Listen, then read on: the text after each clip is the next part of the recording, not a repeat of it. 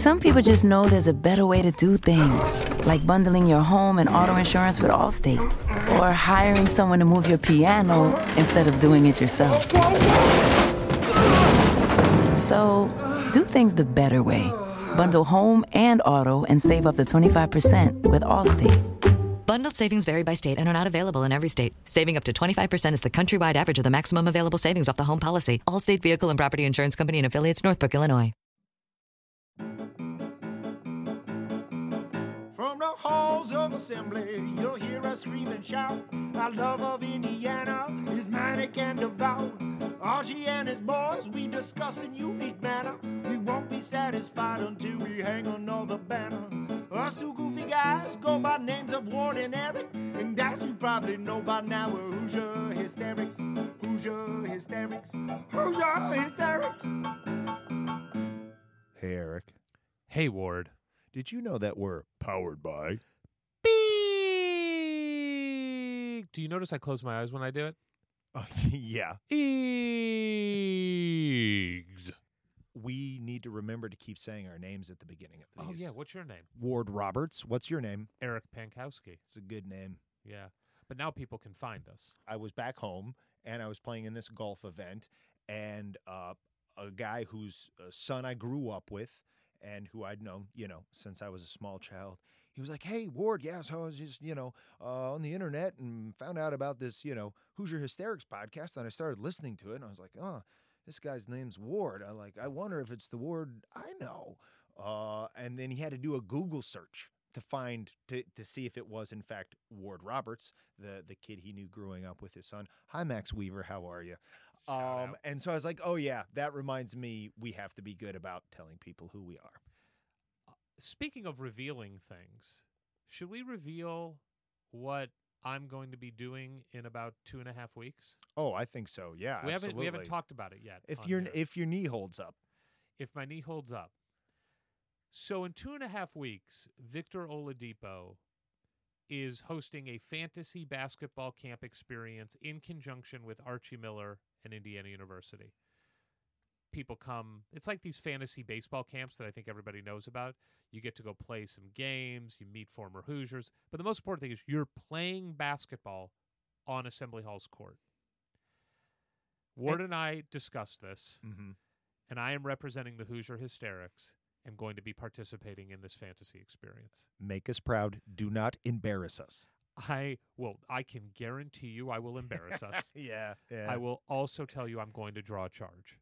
Oh, I don't think anyone's expecting that in these games. I think they're expecting friendly, just chuck threes. No. I'm coming to win, and I'm coming to draw charges. And I want you setting screens. I want you setting some real screens. I'm going to set a lot of real screens. Absolutely. I'm going to communicate on defense. I figure I'm going to shout things like pack line, all the time just to, make Archie happy. Do you think that'll make him happy? No. But where do you see yourself playing? What position? My position? Yeah. Well, I think I've got to scope it out when I get there. I'm 6'1", so in pickup games out here, I typically can play down in the post a little, and it requires less running. Right. So I could do that. Though, if you're playing full court, you actually have a little more ground to cover. Oh, you're right. I got to run down there. Getting from end to end. Not if I just stay down there, though. On the offense on or the defense? Side. You just cherry pick. Yeah. So cherry picking Pankowski. I think what we've also talked about is we're going to figure out how we do a podcast remotely between Ward and I from the camp so that I can report on what is actually happening there, some behind-the-scenes stuff. I'm going to try to talk to as many people there as I can and bring some of the camp to our podcast. There's a decent chance I get kicked out of the camp within the first few hours, but we'll just see how that goes. So stay tuned for that, and let's get to it. Hoosier Hysterics. Hoosier Hysterics. Ladies and gentlemen, boys and girls, we have a very, very, very special guest who is now a local here with us, Eric, in Los Angeles. Would you like to set him up for our audience? Yes, while he is a local here in Los Angeles, his basketball life started and really took off in the heartland, in Indiana, in Jasper, where he starred for his high school basketball team. He is, I would say, the definition of an Indiana kid. This gentleman is the perfect epitome of what you want to see in a college basketball player, in someone who got better year in and year out. He started his career shooting 31.6% from the three-point line, ended it shooting right around 40%. From a two-point percentage perspective, he started his career shooting 36.9%, ended his career shooting 51.9%.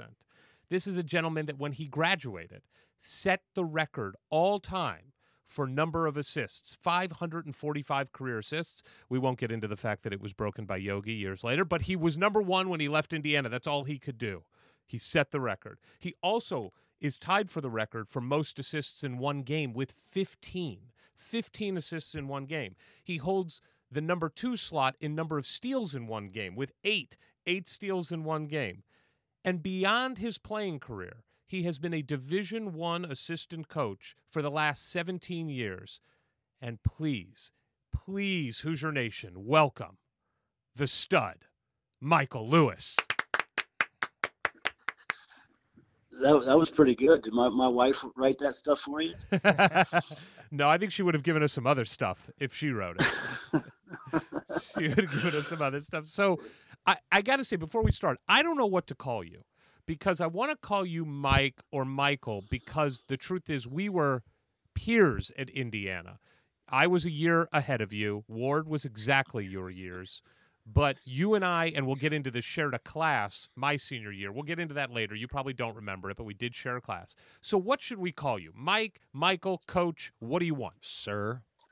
Michael's fine with me. I'm not it's not that big a deal to me. All right. Honestly. All right, well, I wanted to be respectful because you have earned the coach title. So before we get into your Indiana career. Welcome to Los Angeles. Yes. What are your first impressions of our fair city? I tell you, I've been out here. I think my first day here at UCLA was like May 22nd, 23rd, something like that. My family just got out here. Matter of fact, we today, this Thursday, we've been in our house for 2 weeks. Wow. Were you in Westwood? Where are you at? No, I'm living in Calabasas. Oh, beautiful. I've got 2 young daughters that'll be in third grade and sixth grade. So, the school systems were very important to my wife. And it's a little quieter up in Calabasas. It's a little slower paced in Calabasas. And I think we're really going to enjoy living there. So, I'm still unpacking boxes. We're still getting organized, still throwing stuff away. But, I've really enjoyed my time here in LA so far. As you guys know, the weather, you can't beat the weather. You trade that off with the traffic, but it's beautiful out here. I've enjoyed meeting everybody at UCLA. You kind of see why they've had the history of success that they've had, and I'm excited to try to emulate that. Well, and the way you survive the long commutes in L.A. is you listen to great in-depth podcasts like the Hoosier Hysterics, and you're at your destination before you know it. Well, I call my Midwest friends in the morning on the way home and make some recruiting calls to that part of the country in the morning, and I make recruiting calls on the way home, and it's not that bad. I say this when I'm knocking on wood when I say this. I haven't experienced just terrible traffic. I'm 21 miles from campus, from my house to campus, and I've gotten here in 36 minutes. Between 36 minutes and 48 minutes, and I left the other day right at 5 o'clock just to put myself right in the middle of rush hour, and I got home in 48 minutes. So it hasn't been too bad. There hasn't been any accidents on the 405 or the 101 for me, and I've become a big fan of the Waze app, so that's helped me out a little bit. Oh, it's yeah, all Waze, about Waze. Waze makes driving like a video game. It's great. It really makes it entertaining. You see different parts. I mean, I'm driving through the hills of Bel Air just trying to get home in a decent amount of time instead of getting on the interstate. It takes you some off the old beaten path ways, but it gets you there a little quicker. So let's take a step back because I actually didn't put it specifically in the intro, but I'm sure everybody listening to this knows. Michael Lewis is now an assistant coach with the UCLA Bruins, one of the most storied basketball programs in the history of the game that we all love. Obviously, the most national titles of anyone. Indiana will catch up soon, but we won't get into that. But just walk us through how you arrived at UCLA. I mean, obviously, you were assistant coach at Nebraska the last couple of years. Can you walk us through how the UCLA gig presented itself to you? And then I'd love to just get into what it means to be an assistant coach at this level.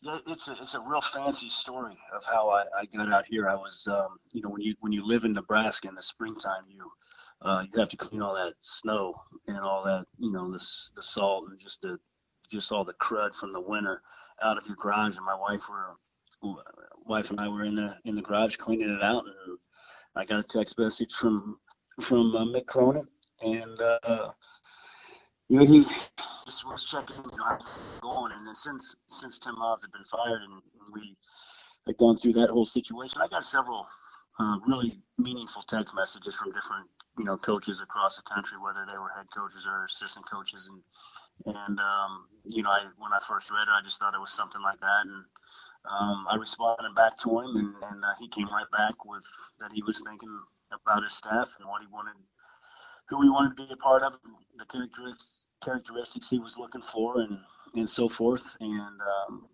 wanted to know if I was interested, and I immediately realized I would love to talk to him about the opportunity, and he came back right away, started selling me on how beautiful campus was, how great UCLA was. Didn't know how much time I'd spent out in LA up until this point, and selling me on LA, and I was just like, this dude's serious. So I showed my wife, and I was like, hey, this could be an opportunity, down the line, and I visited out here shortly thereafter, and things took off. So I'm curious, Michael, when you're an assistant coach at this level. I want to ask what those characteristics are that he was looking for that clearly you embody. Well, I hope there's a lot of things, but he wanted. He didn't feel like he needed somebody that.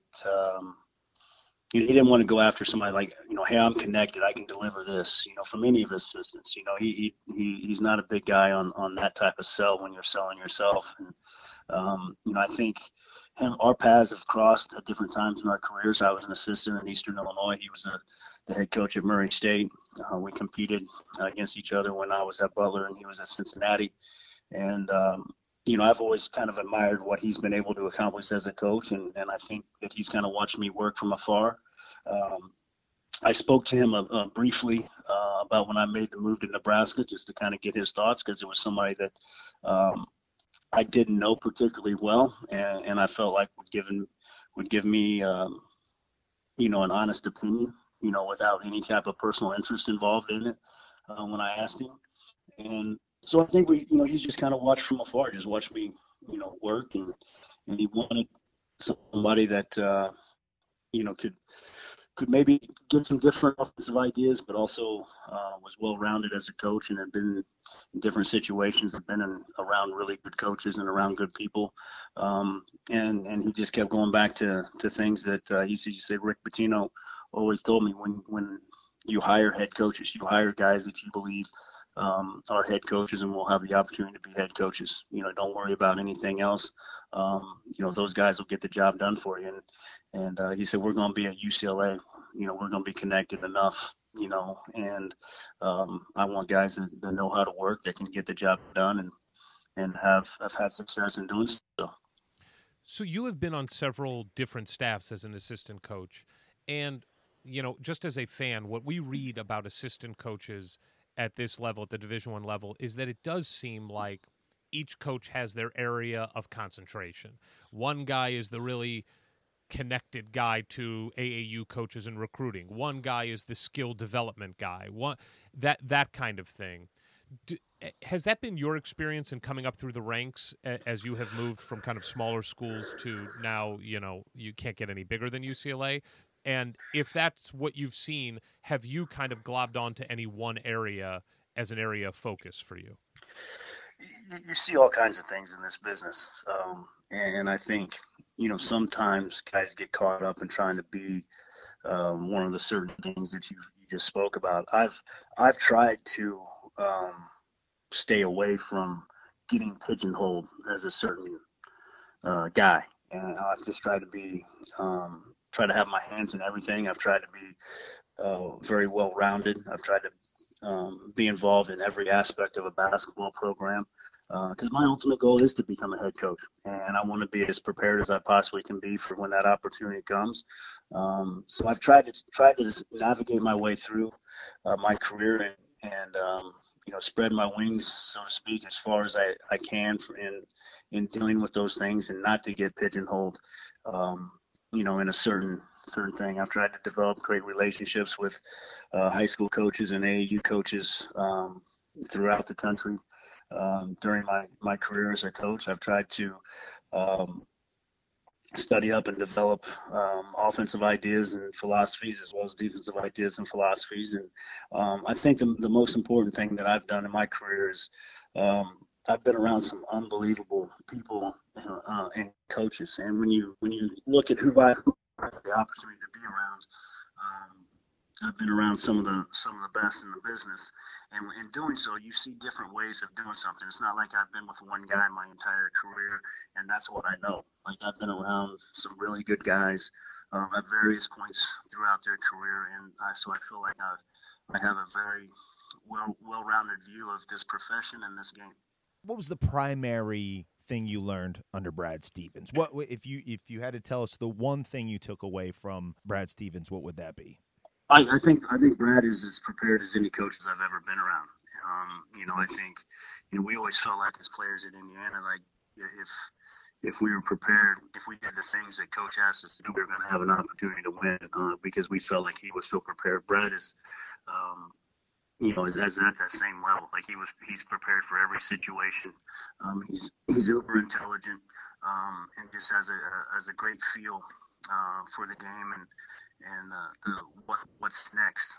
He can kind of see the game in situations a few plays ahead, and just how efficient he works, how efficient his practices are, and just how prepared he is for every situation. Chris Holtman. Chris was unbelievable with relationships with the players, and maybe it was just the time that we were together in the situation we went through at Butler when he was the interim coach, and what we felt like was best for that team. But he was unbelievable developing the relationships and managing those guys at that time and through a crucial time of Butler basketball, and kind of navigating that whole situation. He's unbelievable with that. He's really good from the recruiting aspect of like I said, the relationship piece. And then he's a very good X and O guy, and he's got a really good feel for the game. And Tim Miles? Tim is just ultimate energy. The thing I respect about Tim is, he didn't play at a big, he wasn't a player. He started at the bottom, and he just kind of carved his way and made it every step of the way just on who he is and the success that he and his teams have had. Like he didn't have he wasn't latched on to some big name coach that helped pave the way for him. He wasn't latched on because of who he was as a player that got him a head start. Like he started from the NAIA level and just built himself all the way up to a Big Ten coach, and so he did it a different way, and that's something that I've always admired about him. But he's got a great energy. He's really good with recruits. He just brings an overall vibe to a program that people enjoy being around. So, Michael, what is it like on a personal level when you've got a wife, you've got kids, and you're obviously hearing things in the media and reading things, I'm sure, about the guy you're working for, the head coach's job status being uncertain going into the end of the season and the off season, and then ultimately he is let go, which obviously doesn't just throw his life into flux. It throws, I think it'd be fair to say, it throws dozens of people's lives into flux, and not the least of which are his assistants and his staff. What is that like on a personal level when you're going through something like that? Well, I think when you're in this business, that's just the reality of every year. Regardless of who you're with, I think you feel that type of responsibility to the university that you work for. That if you fail at your job, like this is a real possibility. Obviously, that was the realest that I've ever experienced in my career, and you just have real conversations, with your family. Like, I think, um, my wife, knows what I do. She's made several moves. She's in this for the long haul. She understands. I think the one fortunate thing for our situation was I had some security with a contract.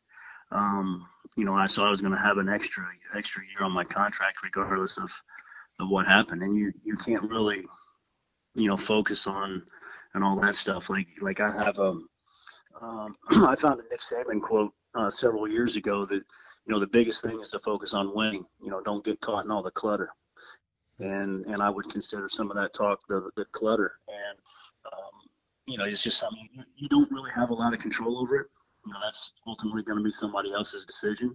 You just show up and do your job and do your work as well as you can do it every day. And that mantra has always worked for me. So it was an unfortunate situation, but I told Tim when it happened, like we just had, back two of the best years back to back since '91, and it wasn't good enough. So that's a credit to you, Tim, because of what you've built this program into and what the expectations, are now. You just had back to back years of the best basketball in Nebraska history since 1991, and it's not good enough, and that's when you sit back and you self-reflect and find out, maybe what could you have done different or done better. You've got to take all those things into account. Sure. Yeah, you have to find some peace in being like, well, we did better than anybody else did for about 30 years, so I'm going to sleep well at night and go get my job in Los Angeles. We were rocking and rolling here early this year now. Yep. We had it humming pretty good. And had a rough patch or two, and then kind of got right again in Bloomington, Indiana. Yeah, you'll forgive us if we weren't real excited for you on that one. Thanks for that. Thanks for that. I get it. And then shortly after that, Isaac Copeland goes down, tears an ACL, and things kind of teetered from there on out. But like I told Tim, he was there 7 years. Like Nebraska's only been to 7 NCAA tournaments. Okay, they've never won an NCAA tournament game. You took them to one of those, Right. And you because of who you are, you've built that program up to where a guy like Fred Hoiberg, when he's sitting out there, Nebraska job is attractive to him. Like 7 years ago, I don't think anybody of that stature would have been interested. Sure. In Nebraska. And so you did that by building the brand, building the program. Obviously, Nebraska has done things on their end as far as from a facility standpoint and trying to make that place more attractive without the tradition of winning. But you made that program better. You made that job more attractive to where you have a monster out there in Fred Hoiberg that, that job is now attractive. So two quick things. You mentioned the game at Bloomington where you guys got right. It's interesting because our season, Indiana season, went straight down the crapper basically from that game. You can draw a straight line from that game to the rest of the season. And even Archie, when he's talked about the season, talked about that game really shook everyone's confidence on the team and that it was a very difficult thing to get back after that game. So basically what Archie was saying is Michael Lewis was to blame for Indiana's season going down the tubes. So I hope you're okay with that, with your Hoosier blood. I just want you to accept that responsibility. But I did want to ask you something that you brought up, and then we're going to take a step back to the beginning of your career. There are schools like the Kentuckys and the Dukes and the Kansases and the North Carolinas that are just chocked full of so much talent that I think it's fair to say they could withstand a couple injuries here and there, some bad luck, and still be a top-tier team. And then there's everybody else, where luck plays so much a part of success in basketball, especially in the college game, where you're lucky if you have a star, one on your team. How much is it frustrating for you being a coach now, knowing that it really does, like you talked about the injury to Copeland, Indiana went through the same thing with injuries to Jerome Hunter before the season. Romeo Langford had a bad hand. Deron Davis was out. I mean, Rob Finney got a concussion. So much is luck. How frustrating has that been, and how have you learned to kind of cope with that? And how important is luck? I think luck's important in anything. But it's what it is. It's until we felt like, with looking back, one of our failures was we didn't have enough depth on our team at Nebraska. So whether that was due to people transferring out of the program at inopportune times, or you didn't have enough depth from a recruiting standpoint to fill those voids, because you're in a situation to do something in Nebraska that had never been done before, and that was to win a game in the NCAA tournament, and we failed to do that. So, but that's just part of building a team and building a program, and each job has its pluses, and each job has its minuses, and you got to find your own niche and being able to make yourself successful. And we weren't able to do that enough, at Nebraska. And you can put your finger on a number of different things, but I think that's one thing that's exciting about being here at UCLA. Is you can, you're in that same breath of those teams that you talked about, the Dukes, the Carolinas, the Kansases, UCLA. You Kentucky's. You're talking about the Blue Bloods, and to have, for myself to have an opportunity to be a part of this program, I'm extremely excited about it. I'm extremely excited about the opportunities it presents from a recruiting standpoint. I'm excited about the opportunity to kind of help, rebuild, not rebuild, but kind of get this program back to experiencing year in and year out success and the challenges that presents. Those are all things that excite me right now and at this point in my career.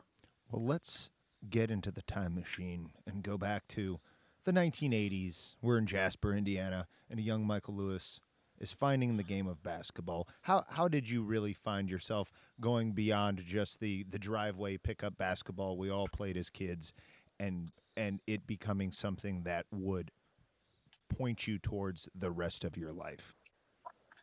Well, my dad was a coach, and then he became an athletic director my junior year of high school. But he was a coach up until that point, and so I was very fortunate as a kid. I could just tag along to the practices. Always had an opportunity to grab the key to the gym and go when I wanted. But I was just always around the game, always playing, always. I guess I fell in love with it at a very young age. I can't pinpoint a certain time in my life that's what it. I decided this is what I wanted to do, but just played it very young. Was always, because I tagged along, I was always around, older kids. So if I ever got into a horse game or one-on-one or pickup, it was always against older players. I think that really helped, my game develop by competing against older players. And, I think, I got to a point where, okay, you're the best player, at 10th Street Elementary. Is there somebody at Ireland Elementary or 5th Street Elementary that's better than you? And then, you play your little intramural games, you realize you're the best player in your grade in Jasper. And then, are you the best player, in 2 or 3 grades or, however it goes. And, I knew, just from competing and playing other teams. And then once we got into the middle school, we started playing other schools. You realize that, you might be pretty good in your little area. And that's when I got onto an AAU team called Municipal Gardens out of Indianapolis. So I drove the 2.5 hours to Indianapolis to be a part of that AU program, and that was the same program that Damon Bailey and Eric Montross and those guys played for a guy named Red Taylor, and that's when I think I started to see basketball in a much bigger way. Not only going somewhere where you're not the best player anymore, and also seeing that how many really good players there are across the country when you get into these different tournaments. And AAU has changed so much now.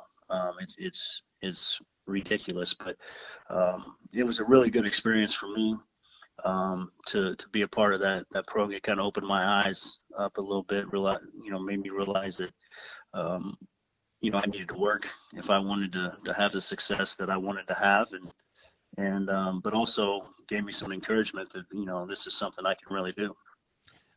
What role, if any, did Indiana University basketball play in your basketball life growing up? Were you a fan of the team? Were there players you mentioned we're the same age, so I grew up idolizing Steve Alford. I mean, just watching that guy play, obviously the Keith Smarts, and then that early 90s team of Chaney and Graham and Bailey and Henderson and Nover shaped my kind of basketball fanaticism for Indiana. Did the Hoosiers mean anything to you growing up? Well, my dad, when I was born in Indianapolis, my dad was coaching at Lebanon High School. And then he got a head coaching job at Triton Central, and then Bluffton, and then Frontier, which is all in the northern part of the state. So it's kind of hard to say, but I grew up a Purdue fan. Oh boy, Michael. Yeah, it's kind of a crazy story. I grew up a Purdue fan. My dad worked Purdue camps. I was a counselor at Purdue at like age 12. I would always go to the Purdue camps. Now, when I was going into second grade, that's when we moved to Jasper. When I was going into second grade, and then now you're in the heart of Southern Indiana and everything that entails. And it wasn't like I was just a diehard, this or that. But as I got older and I started watching college basketball, and I always kind of had a dream to play college basketball, but as I got into junior high and especially going into my, eighth grade freshman year of high school, and you start, really competing against some other schools and other players, not only locally, but then, through AAU in the country, then, you realize that, this is real. If you're going to have an opportunity, I began to look at things different, and that's probably, when I started to realize that I had an opportunity to play college basketball, and kind of what was going to be important to me. Now, in saying all that, like, I can remember exactly where I was when Indiana won the national championship in '87. I was in Ed Yarborough's living room, who was the head coach at Jasper High School at the time. My dad was an assistant. The adults were in the basement. The kids were all upstairs in the living room, and that's where I was when Keith hit the shot. And and then when I remember watching Calvert play in high school, he was at Evansville Harrison, and they were on our schedule. I remember watching him play in high school and in college. And obviously, if you're an Indiana schoolboy at that time, like Damon Bailey was God. So you grow up in that era, and from second grade on, you're in the heart of southwestern Indiana. Obviously, the Hoosiers became a major part of what I was surrounded with. And when you're surrounded with that and you grow up, and at that time, recruiting was much more regionalized. The TV networks weren't as big, so in Jasper, Indiana, you couldn't watch UCLA except once or twice a year. Like if you're on a national TV game, you got Channel 4. You got the guy blowing in the tuba on Monday night, for a Purdue game, and you got the lady sweeping the floor in the Assembly Hall and on Tuesday, and that's what you watch. And you watch Notre Dame football. Those were your options when I was growing up. So obviously, Indiana became much more important as I got older, and then when the time came to make a decision, there wasn't anywhere else I wanted to play than Indiana. Real quick, because I want to get into how Indiana first reached out to you and your first interactions with Coach Knight.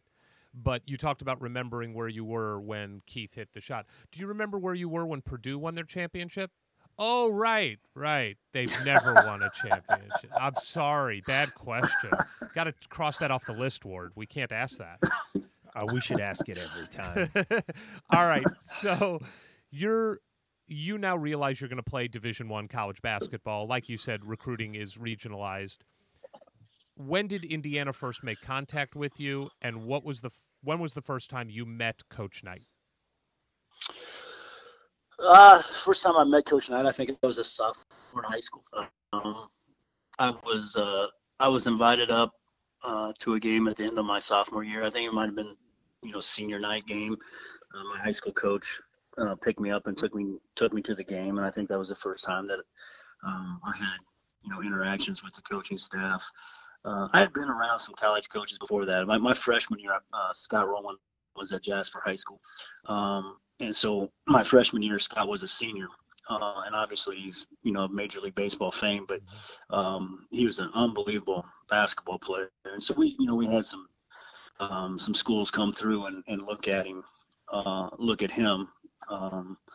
at that time. And then I was a freshman, playing varsity and was having a decent freshman year. So, you're kind of that, now that I'm a coach now, you kind of get to, hey, maybe put your eyes on this young kid. You may end up being something, but the first time I had any interaction with the Indiana staff, I believe was the end of my sophomore year. Just went up to a game, and then my junior year went up to a few more, and then I committed in February of my junior year of high school. Do you remember your first time one-on-one meeting Coach Knight, and what kind of was in your mind before meeting him? And when you first met him, did your perception of him change at all? I don't remember the first time, like what our interaction was. I really don't, honestly. But I do just remember, like Coach is a big dude now. Like he's. You see him on TV, and a lot of times, he's not always standing next to a guy like me. Like he's standing next to, a 6'10" guy or something. So, his size, I think, initially struck me as he's a coach that's solid 6'5". He's a big dude, and you just read that's Bob Knight. At that time, that's Bob Knight. And you can't. It was just different.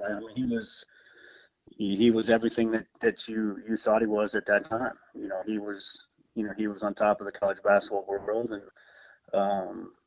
he was coaching at the place that I wanted to play at, and he was the reason why Indiana was the place I wanted to play at. It wasn't he at that time he was Indiana basketball. Right. We all know that, and so that's where I wanted to be, and it was because of him.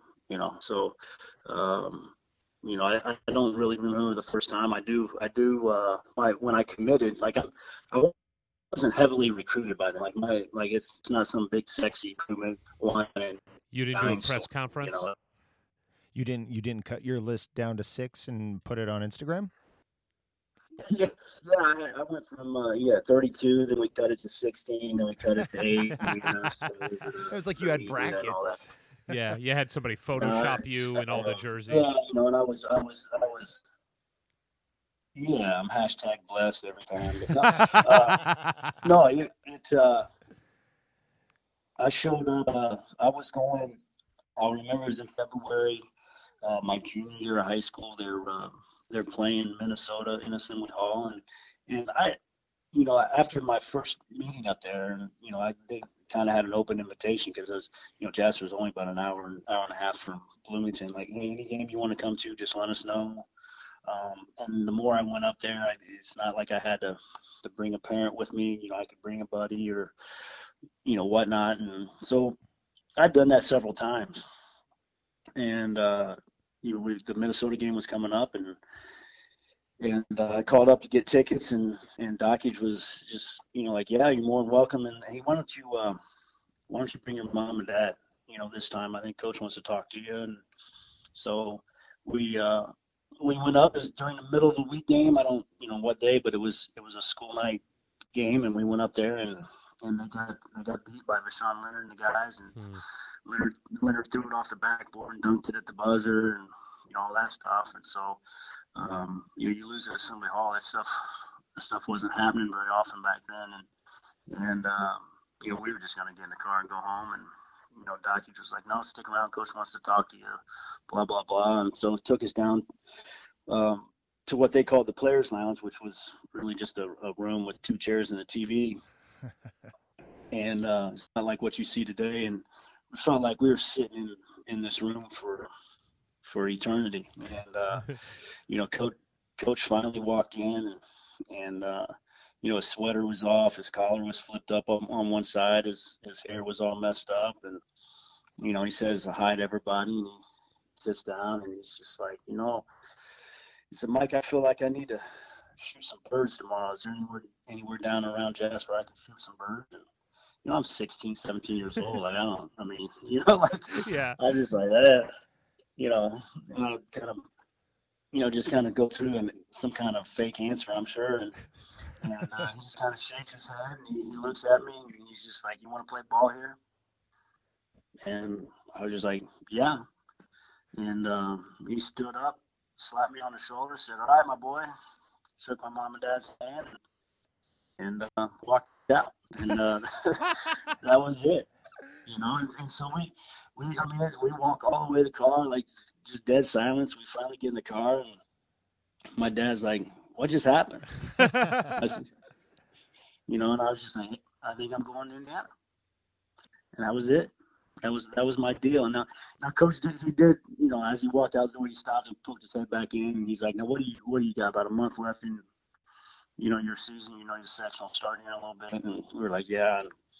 And he's like, well, hey, this is done. You're coming to Indiana. Wow. But yeah, I was done early February of my junior year. And then you went on your senior. Did I read this right? You averaged something like 31 a game as a senior in high school? Yeah, I didn't pass much. in high school.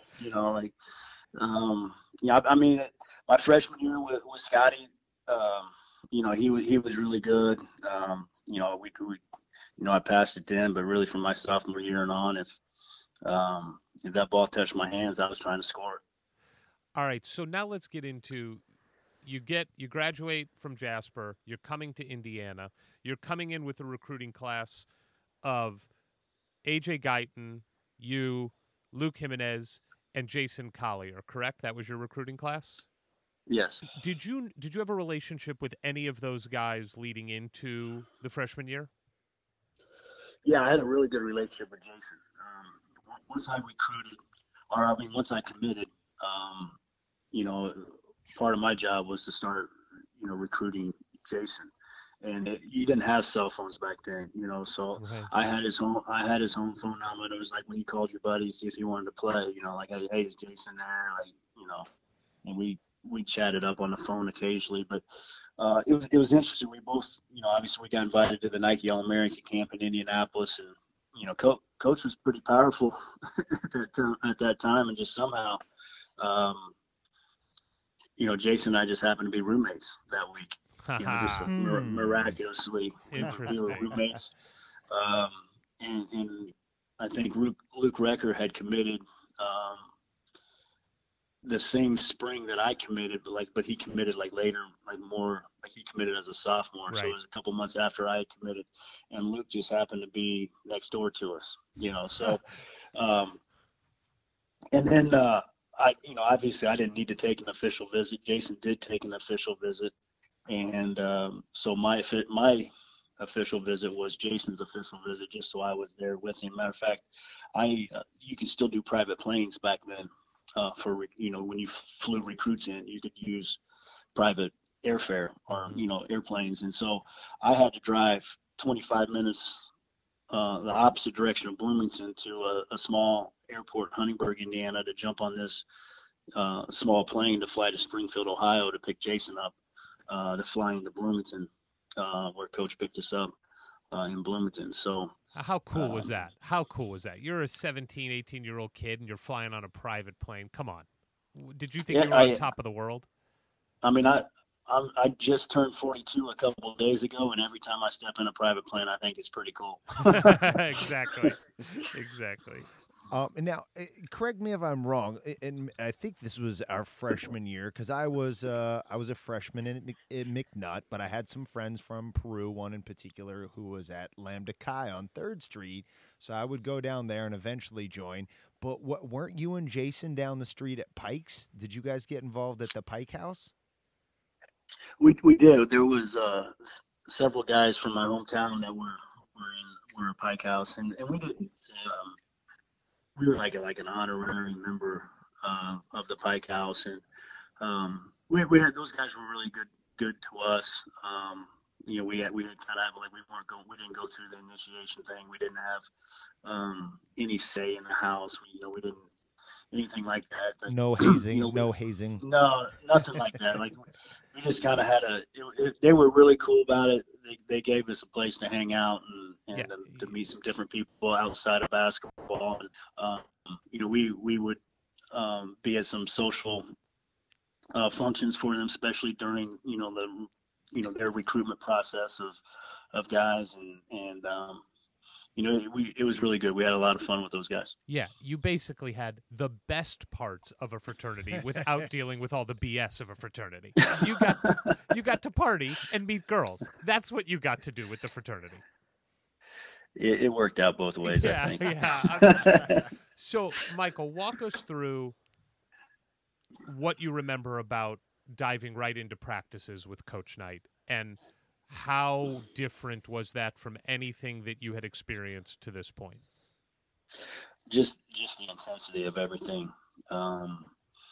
The intensity of the practices, both physically and mentally.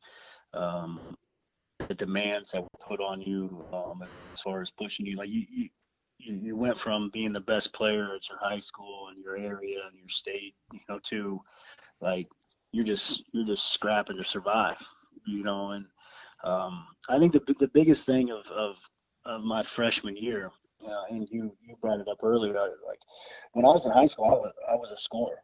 I said it all the time. I was known as a scorer. That's what I did, and I get to my freshman year of at Indiana, and I get called over. Is either the first or second practice of my freshman year. It's before practice. We're kind of going through some pre-practice drills, and Coach Knight calls me over, and he's like, "Mike, you want to play a lot or a little?" and I'm a freshman. I'm either starting my first practice or getting ready to start my second one, and you're an eager freshman. I was like, "Coach, I want to play a lot." And he's like, "Well, then quit shooting the effing ball."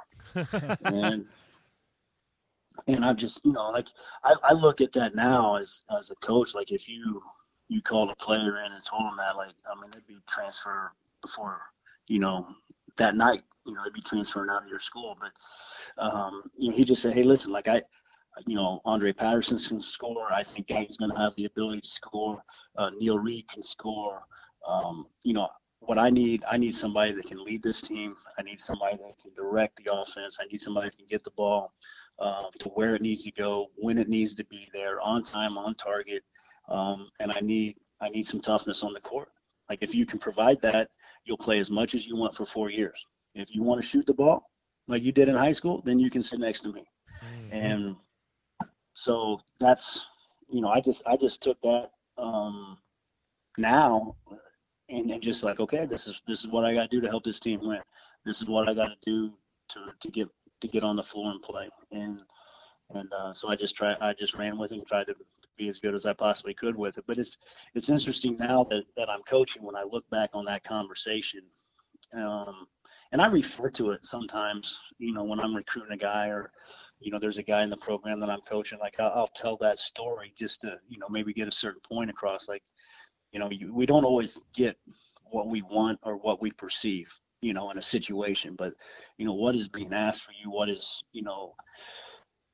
is best for our situation, and for us at Indiana, they didn't need me to score. They needed to do something else. And so that's what I tried to do.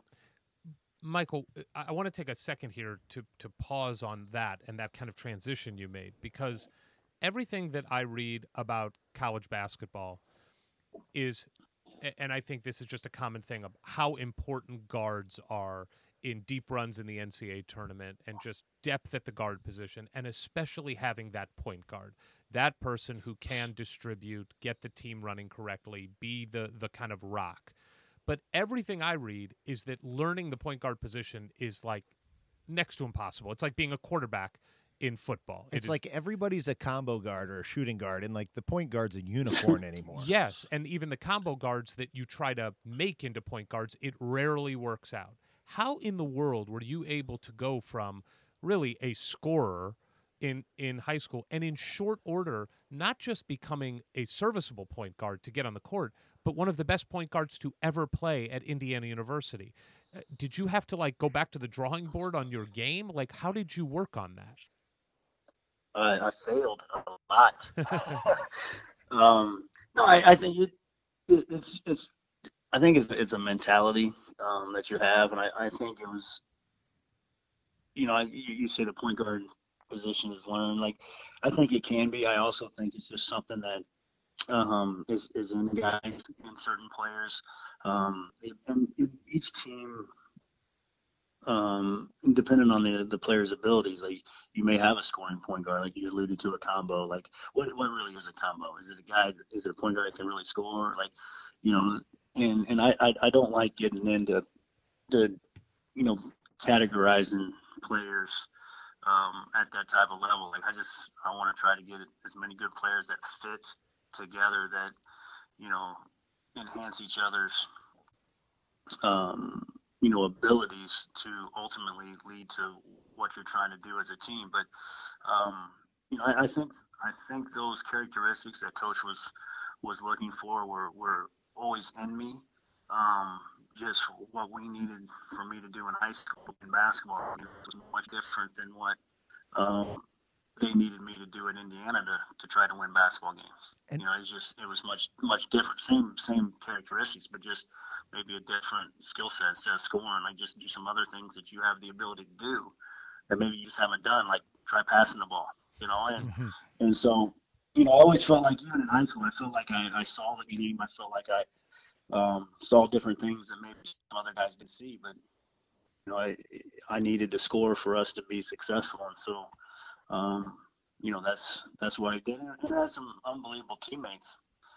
Some of my best friends, to this day. You play high school sports with, but at Indiana, I needed to do something different for us to be successful and for me to be able to get on the floor.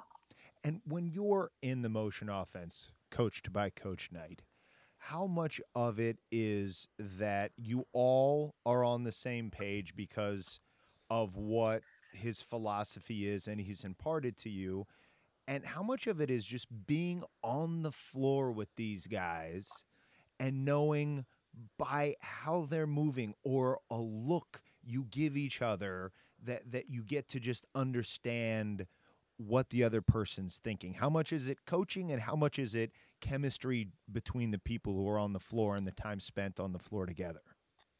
Well, it helps when you have good players. Like I think you always look a lot better as a player when you're around good players. You look a lot better as a coach when you have good players.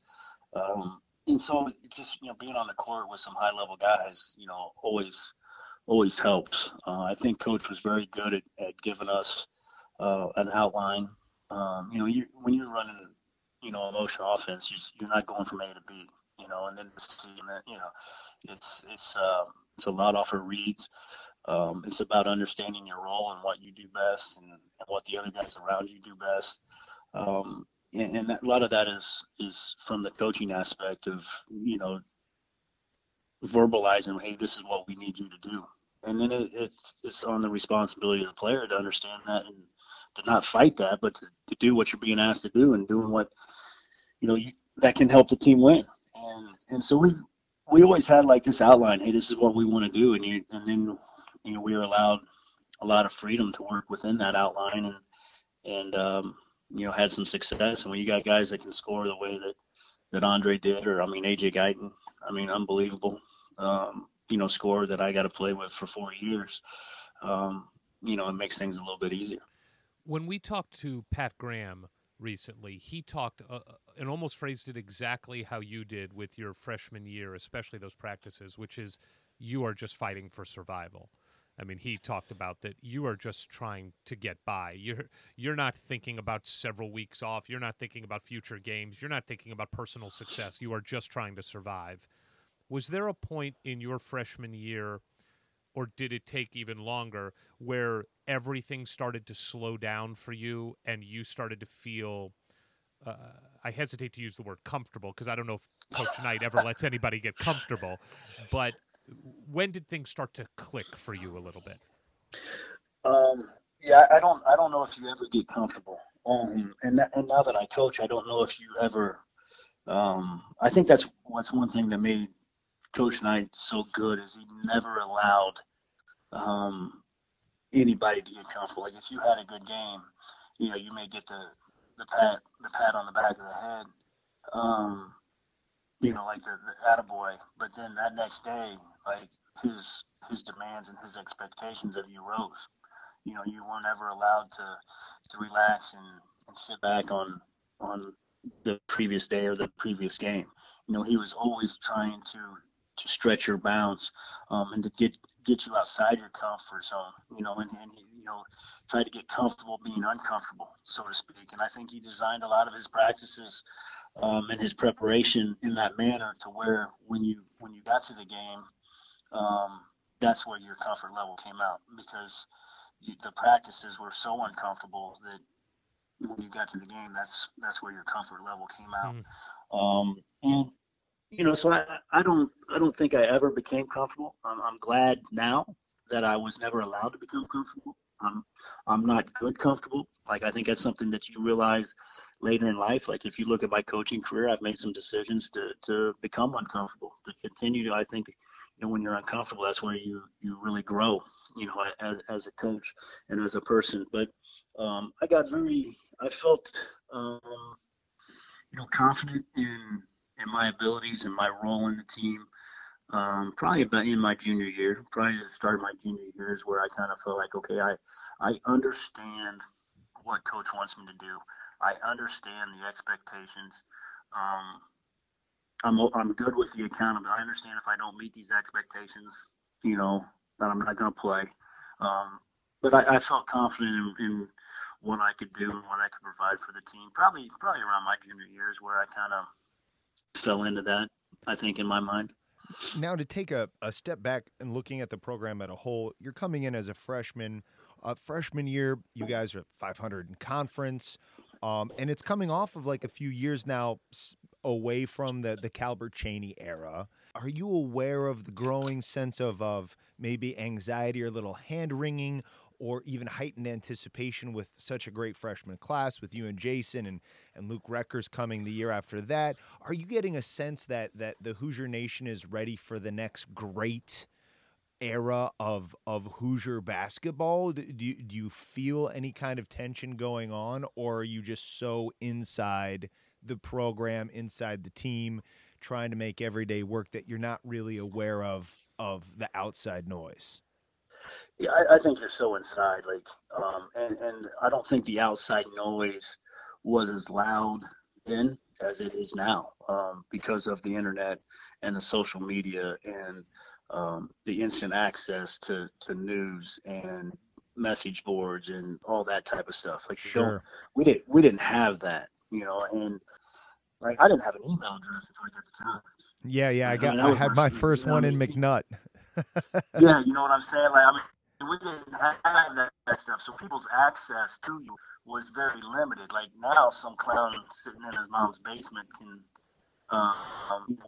followers can just take a name on something. It goes, directly to your phone, and you think that that's real. Like that's not real. That's just, so we didn't have to deal with some of that stuff. Now there was some hype around our class because of Jason was a McDonald's All-American. But I mean, we knew right away, our first pickup game that this kind of under-recruited kid named AJ Guyton was going to be pretty good. Like, I mean, this dude was, he moved different. He jumped different. He shot different. Like, he was a different type of player. And you knew that right away. But I think we started 2 juniors and 3 freshmen. My first collegiate game against UConn. So and I think when you go to a place like Indiana, that's one of the reasons you go to Indiana. Like, you don't shy away from those expectations. You don't shy away from the history of the program. That's why you come to coach at UCLA. You don't shy away from 11 national championships. You don't shy away from the fact they just went to 3 consecutive Final Fours in the late 2000s. The early 2000s there. 6, 7, 8. Like, you don't shy away from those things. Like, if you're going to shy away from those things, you don't coach at UCLA. You don't play at Indiana. And I think. We were aware of what the expectations were because that's what had been done there until that point. When we talked to AJ Guyton, you mentioned your extremely talented teammate.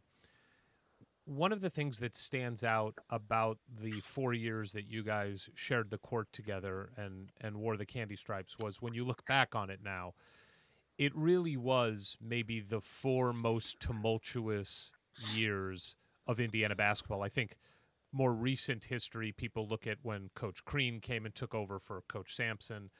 But from your freshman year through your senior year, it almost felt like, in looking back again, that there is just thing that happened after thing that happened that could really derail a team. It really started, I believe, with the Neil Reed incident that happened in practice, I believe, your freshman year in '97 in the spring.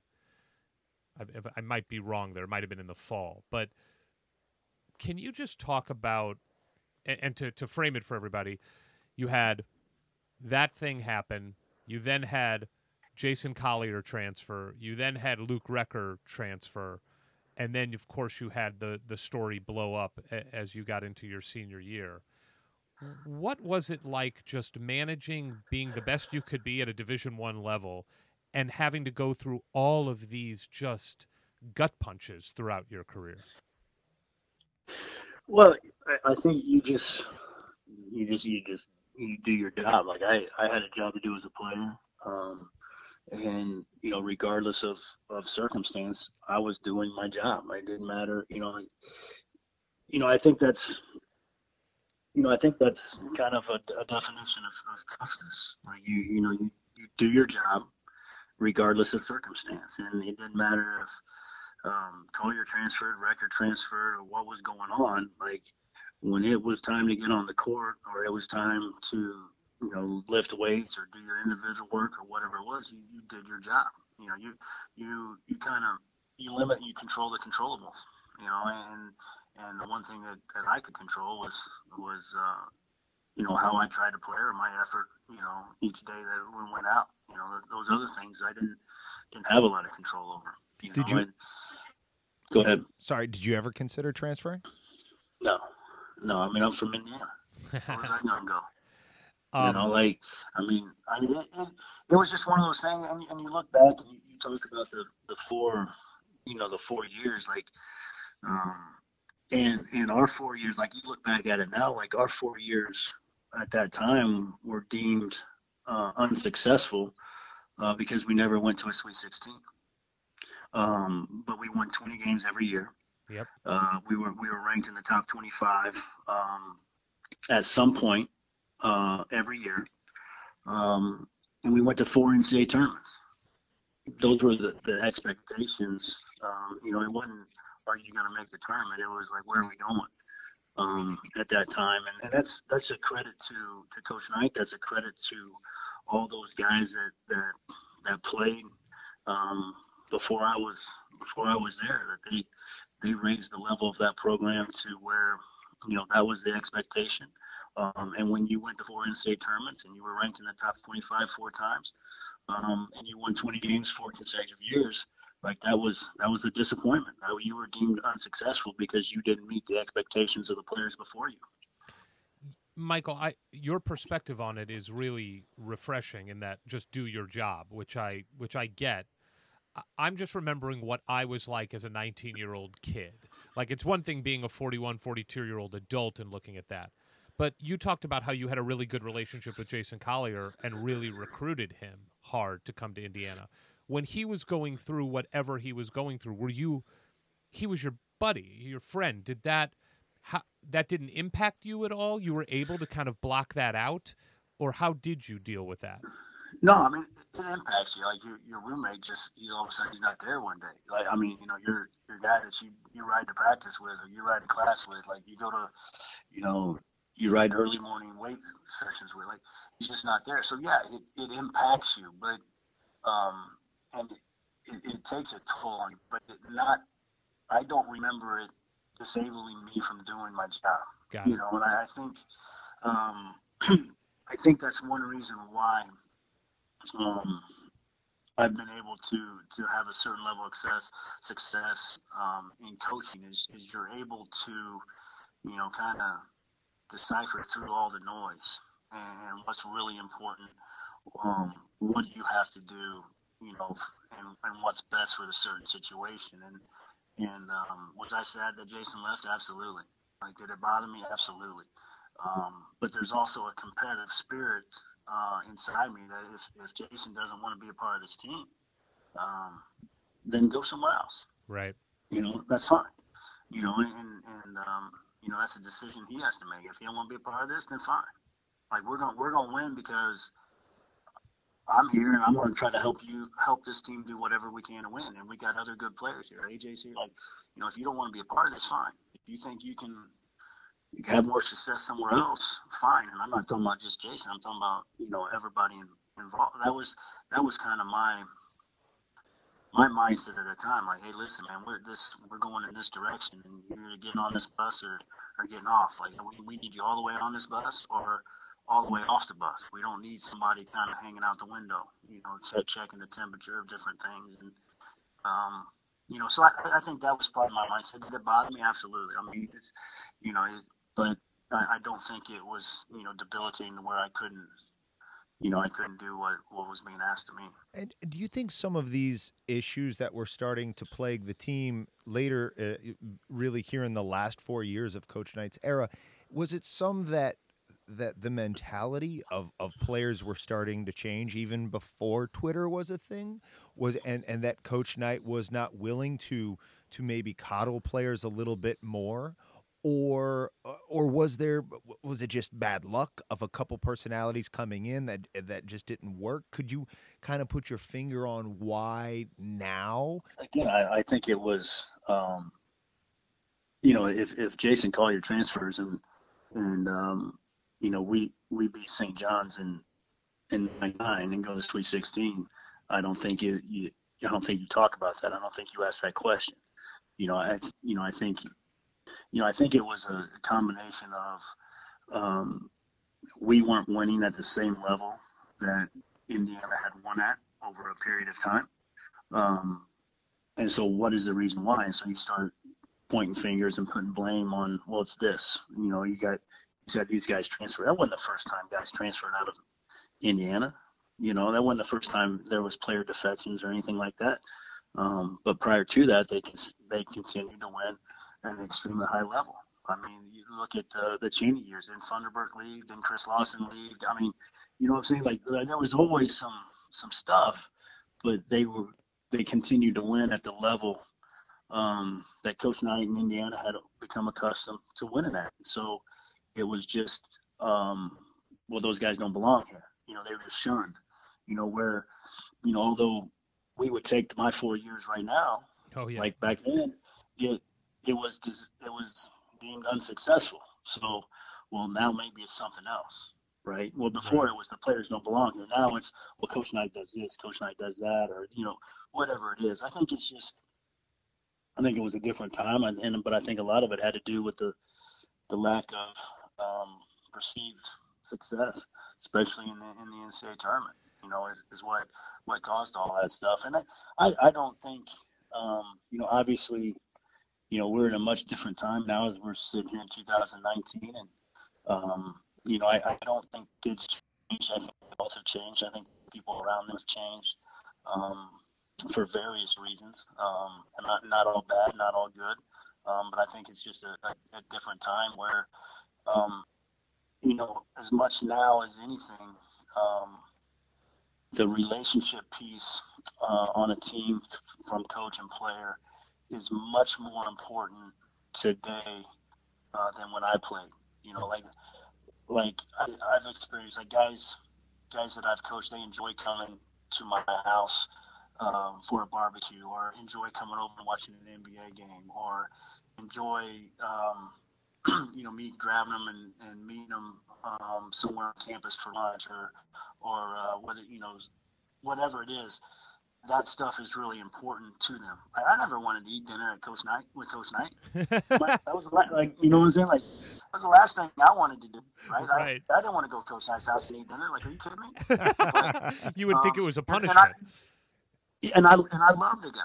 But that was not my mentality, and that's not what I was expecting out of my coach at that time. And what is expected of me now as a coach much different than what I expected from my coach. And I find that unique, and it's also one of the most rewarding things of what I do now. I read off a bunch of your accolades and your accomplishments on the court when we started this.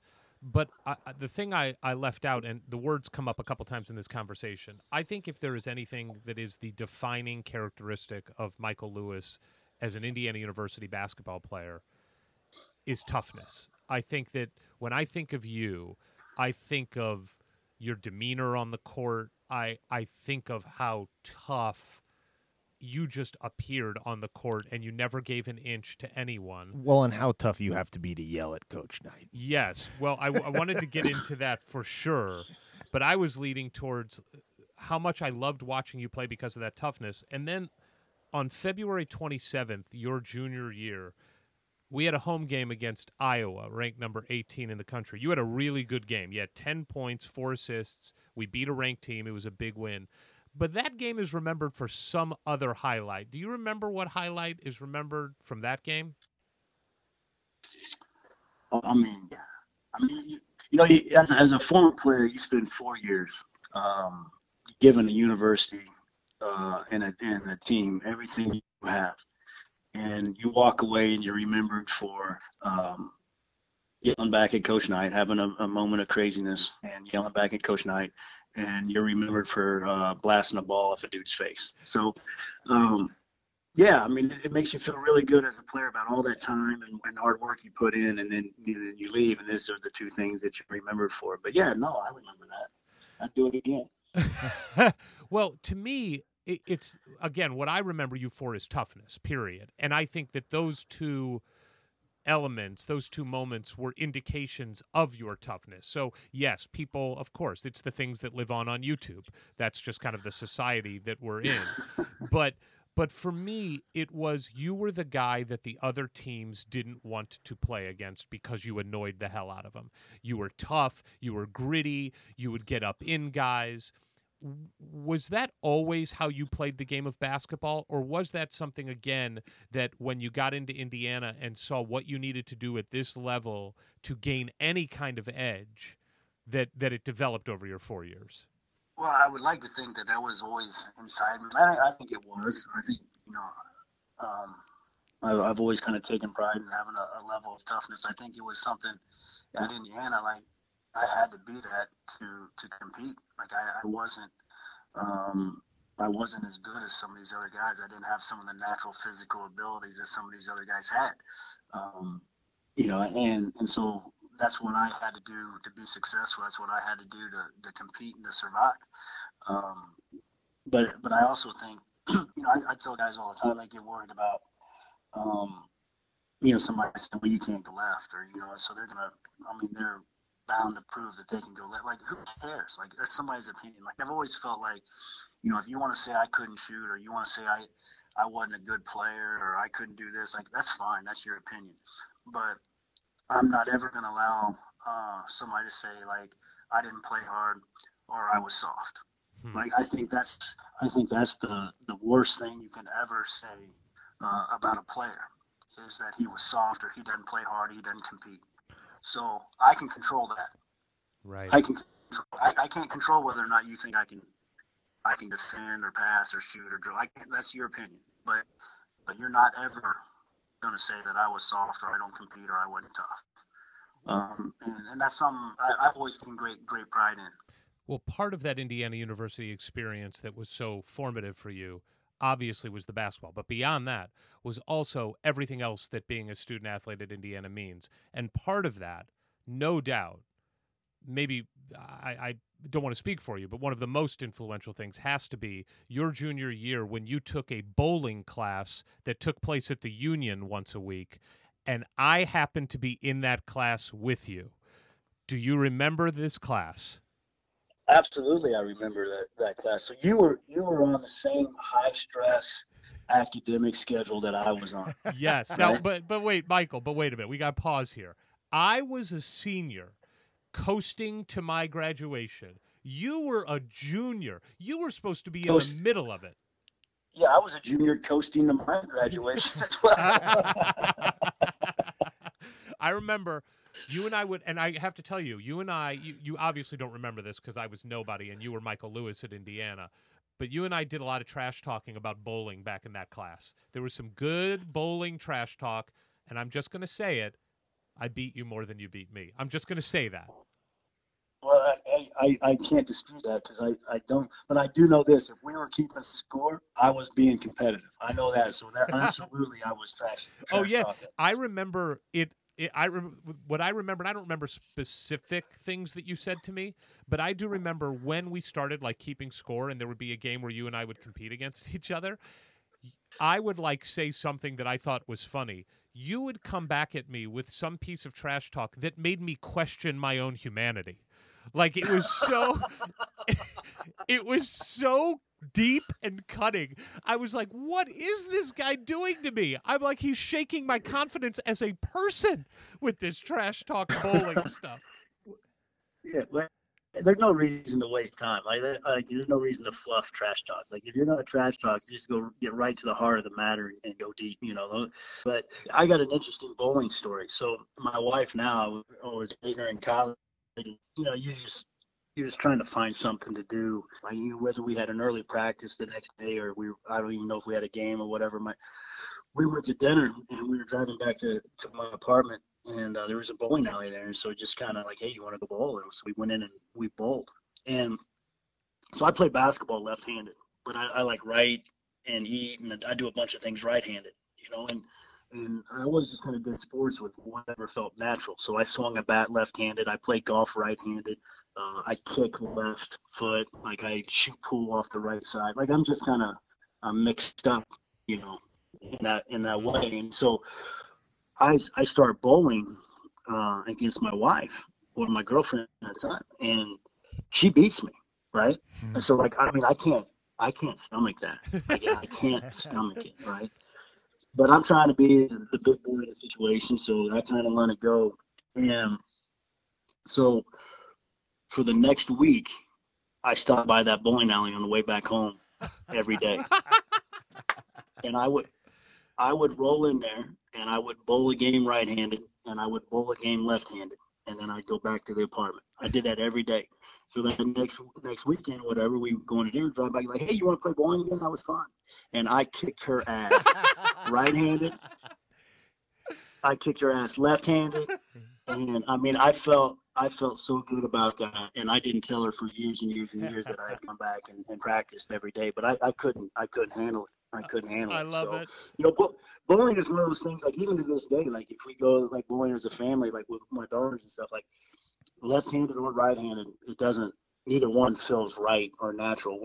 And that's really the only thing I've ever done where something didn't feel natural and using one of my hands. I dribble left-handed, shoot right-handed, and I just recently heard the term cross-dominant because people are like, are you ambidextrous or what is that? I'm like, no, I do some things good with one hand and better with the other hand, and then just found it like on a Reddit thread that apparently that's what we are. We are cross-dominant, Michael. What happens, though, if you suck at both of the things you just said you do? Does that mean...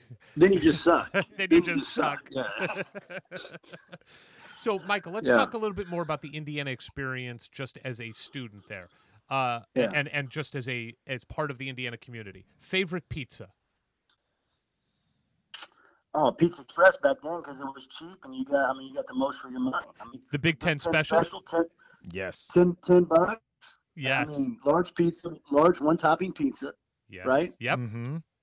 2 Cokes, Yep. breadsticks, and the 2 Tootsie Rolls. you couldn't beat it. Yeah. You can, And I you- forgot about the Tootsie Rolls. And That's you a good touch. Do you still have any of the Yeah. plastic cups? Yes, we do, because when I was at Butler, we would go to, there was I forget what they call it now, but Hot it's basically, they, Hot box. yeah.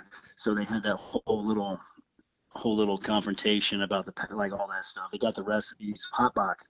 And so I had a couple hot box cups. Yes. And I don't know if I still have them, or I don't know if they made this move or not, because we've got rid of some stuff. When you move, you get a chance to kind of get rid of stuff. Mm-hmm. But oh yeah. Like when Hotbox came, they didn't deliver to my house in Zionsville. So I drove to the location off of what is that, 421 or whatever that is, that kind of splits Carmel and Zionsville. Like I would drive over there and pick it up and take it back to my house. Yes.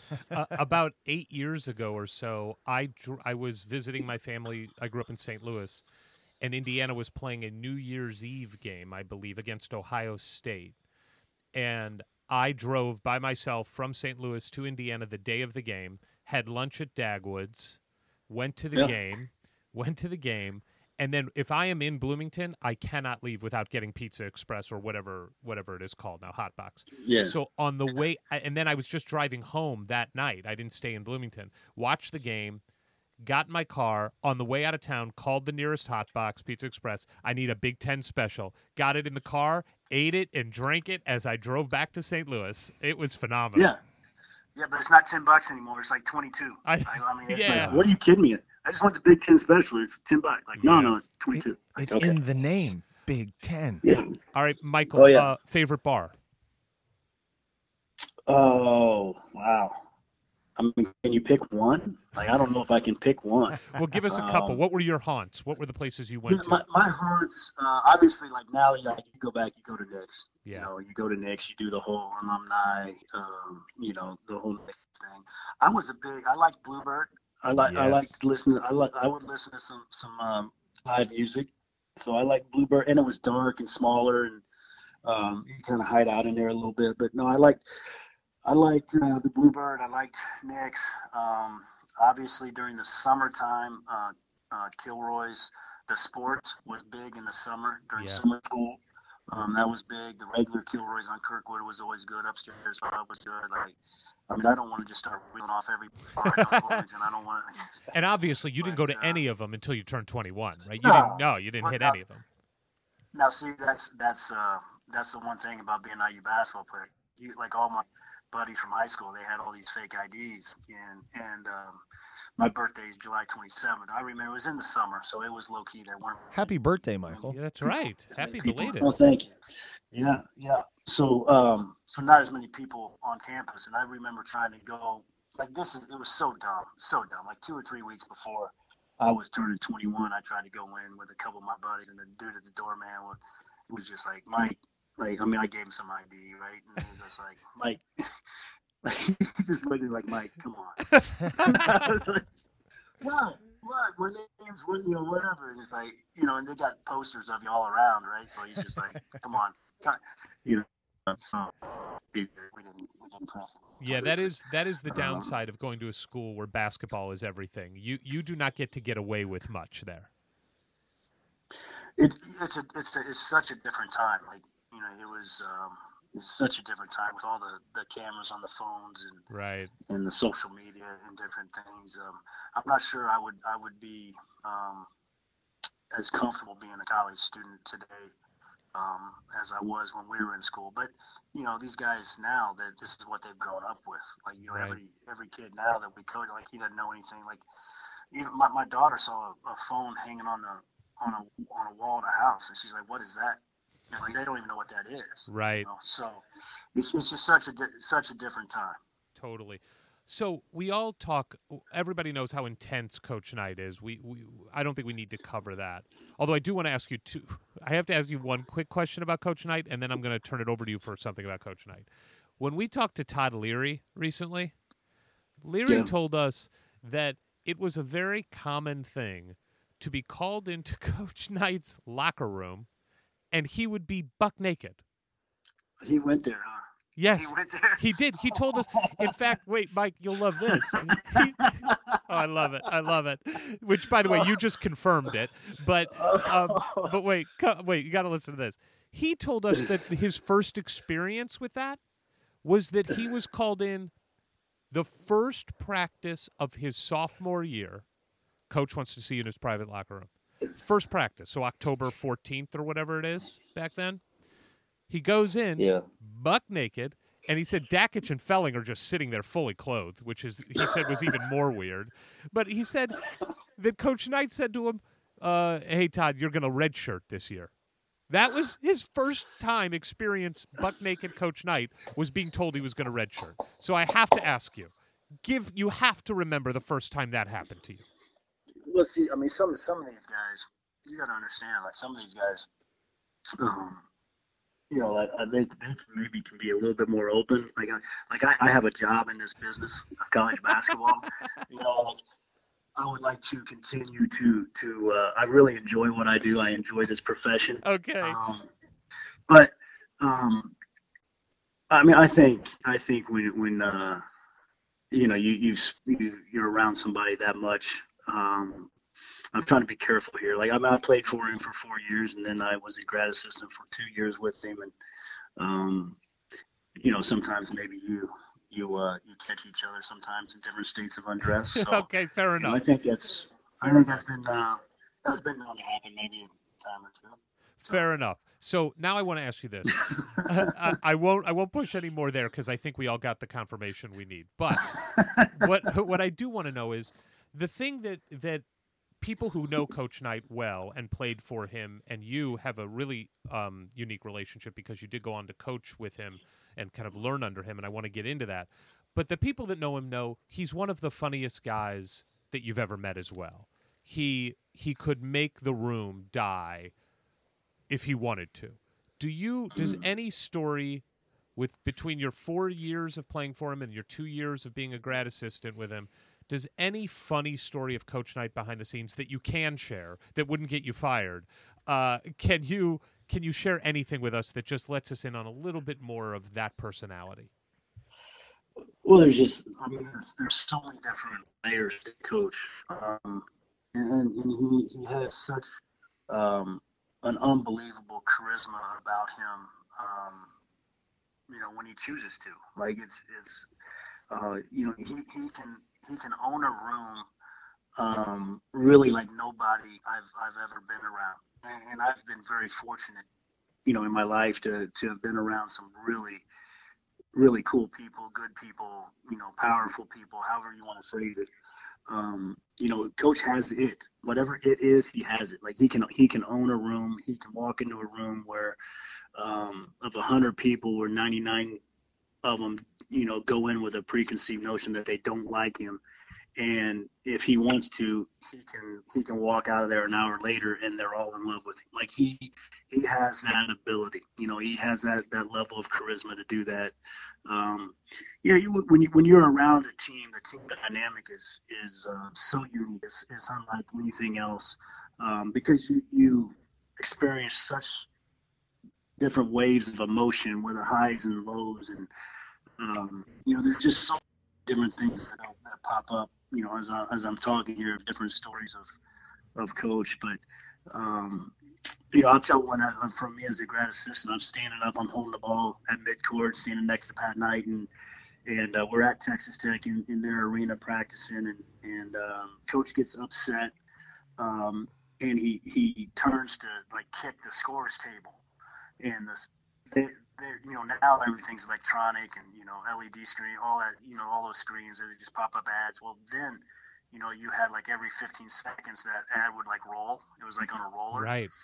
And so he went to kick that scores table and it rolled up on him, and so his foot flew up. I mean, he completely all up in the air and crashes down, on his back. And he's older, right? So he's kind of rolling around. He gets up, and nobody really knows what to do. Like everybody's kind of looking around, and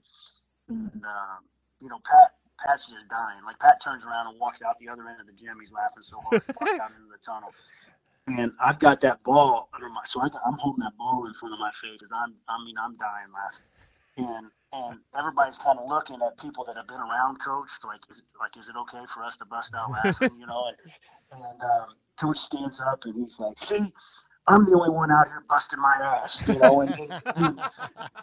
then everybody just jokes and you move on. But he's just got a very unique personality. He's got a very unique way about him. And like I said, he can own a room like nobody I've ever seen, good or bad, right? And he completely dictates that, and he's just been very good to me. I talked to him, when I made this move to UCLA, and I've talked to him about every decision that I've made, in my career path. Like he's always somebody that I call and just kind of get his opinion or his thoughts on different things, and every time that he's picked up the phone, he's always answered it as, "What can I do for you, Mike?" And it's I've always like, "Coach, I don't, I'm good. I don't need anything. I just want, and then just kind of ask questions, get caught up." And he's been great. He's been to me what I hope I become to guys that I coach. Wow. That's really great. Before we leave your playing career at Indiana and come into the home stretch here, besides playing Purdue, obviously, and beating Purdue, the other game that matters to Indiana, or mattered until they took it off the schedule, is when we play Kentucky. And I don't care who they have, who we have, what they're ranked, what we're ranked. We hate Kentucky. We want to beat them. And your senior year, you play them at the RCA Dome, which back then, was it called the Hoosier Dome at that point, or had they already changed it to the RCA Dome? I don't remember. I think it was.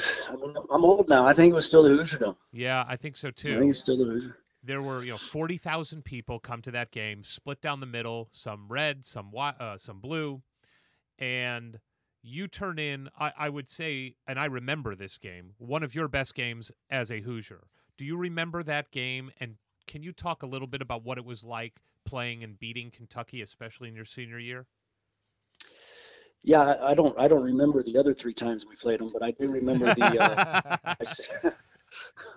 I remember my senior year. We got to get that back. I mean, I don't. Whoever's in charge, we got to get that back. Let's Agreed. Let's put the egos aside. Let's figure it out. I don't care how far in advance schedules are. Like, I'm in this business. We can work it out. We got to get that back. It's such a cool experience. And I'm not talking the home and home that, like, I don't care how we have to do it. We've got to get that series back. I couldn't agree more. Wherever that is one of the coolest atmospheres to play in. You got, like you said, half blue and white, half red and white. It's a big deal to both fan bases.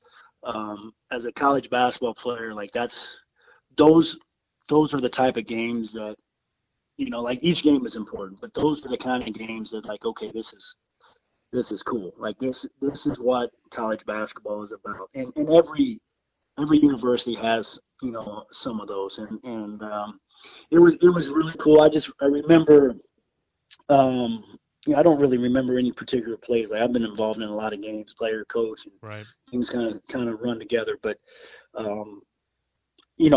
do, like, you remember some of the weirdest things. Like, I remember those games running out because it's such, your locker room is so much farther away, and like the walk to the court.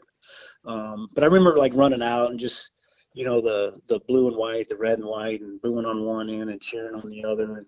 And just how cool it was when a team scored, like, one end just blew up, and the other end was dead silent. Like, just, those different things. But I remember after we won the game, walking off, and we weren't supposed to be very good my senior year.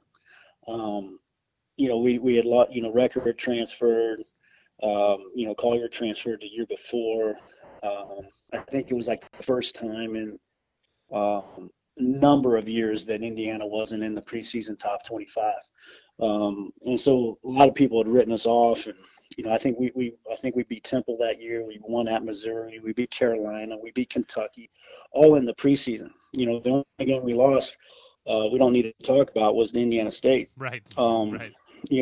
And that was the only game we lost in the preseason. And I remember, Coach, as we're getting ready to go to the Big Ten, he's like, if you guys would have been focused for one more day, you'd be the number 2 team in the country right now as we head into the Big Ten. And what an accomplishment for you guys, for a team that didn't start in the top 25 that nobody thought was going to be any good. You guys have put yourselves in this position, And then he would go on to, like, your lack of focus on that one day, and we've got to get that corrected to be the best we can be throughout the rest of the season, all that stuff. But I do remember beating Kentucky and walking off the court, and John Treelor stopping me. And he's just like, hey, stop. He said, turn around and take this in. Like, this is as good as it gets. So I remember spinning around and kind of looking around, like, and just kind of like, hey, this is pretty cool. Yeah. That's just one of the things that you get to do.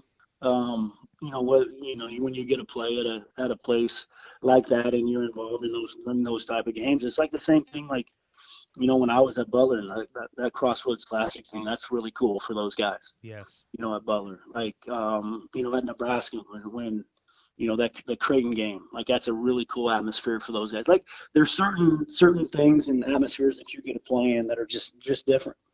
Well, by the way, I just want to say his box score here for that Sure. game and then turn it over to you, Ward.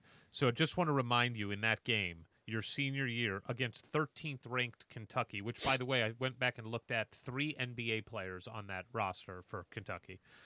You went off for 17 points, 5 assists, 3 rebounds. That is one hell of a way to go out in your Hoosier career against the rival Kentucky. At least the alternative. Yeah, that's true. Well, and now, Michael, you had said something earlier about, like, when I asked you if you'd consider transferring, you're like, no, I'm from Indiana. And then here, when we were talking about the Indiana-Kentucky game, you go, we got to get that back. You grew up a Purdue fan, and then, you coached or you worked under Coach Knight at Texas Tech, and now you're Butler for some great years in Nebraska. Now you're at UCLA. But will you always feel like a Hoosier, or is that like a romantic thing those of us who don't actually play and coach think? Will you always feel that is absolutely part of who you are no matter where else you coach? Yeah, I mean, it's a major part of who I am. I don't know if it's to the point that, the one thing about, and fans are unbelievable, but, like, you go meet somebody and, like, boy, you look different. Well, hey, man, it's been 25 years.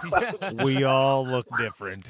What you look like, but I think when fans, they're so emotionally involved and so attached, and to a lot of fans, like, I will always be 18 to 22 years old, and now, like, I'm 42. Like, I have a career, I have a family, like, but to fans, they have you, like, Keith Smart's always the guy making the shot.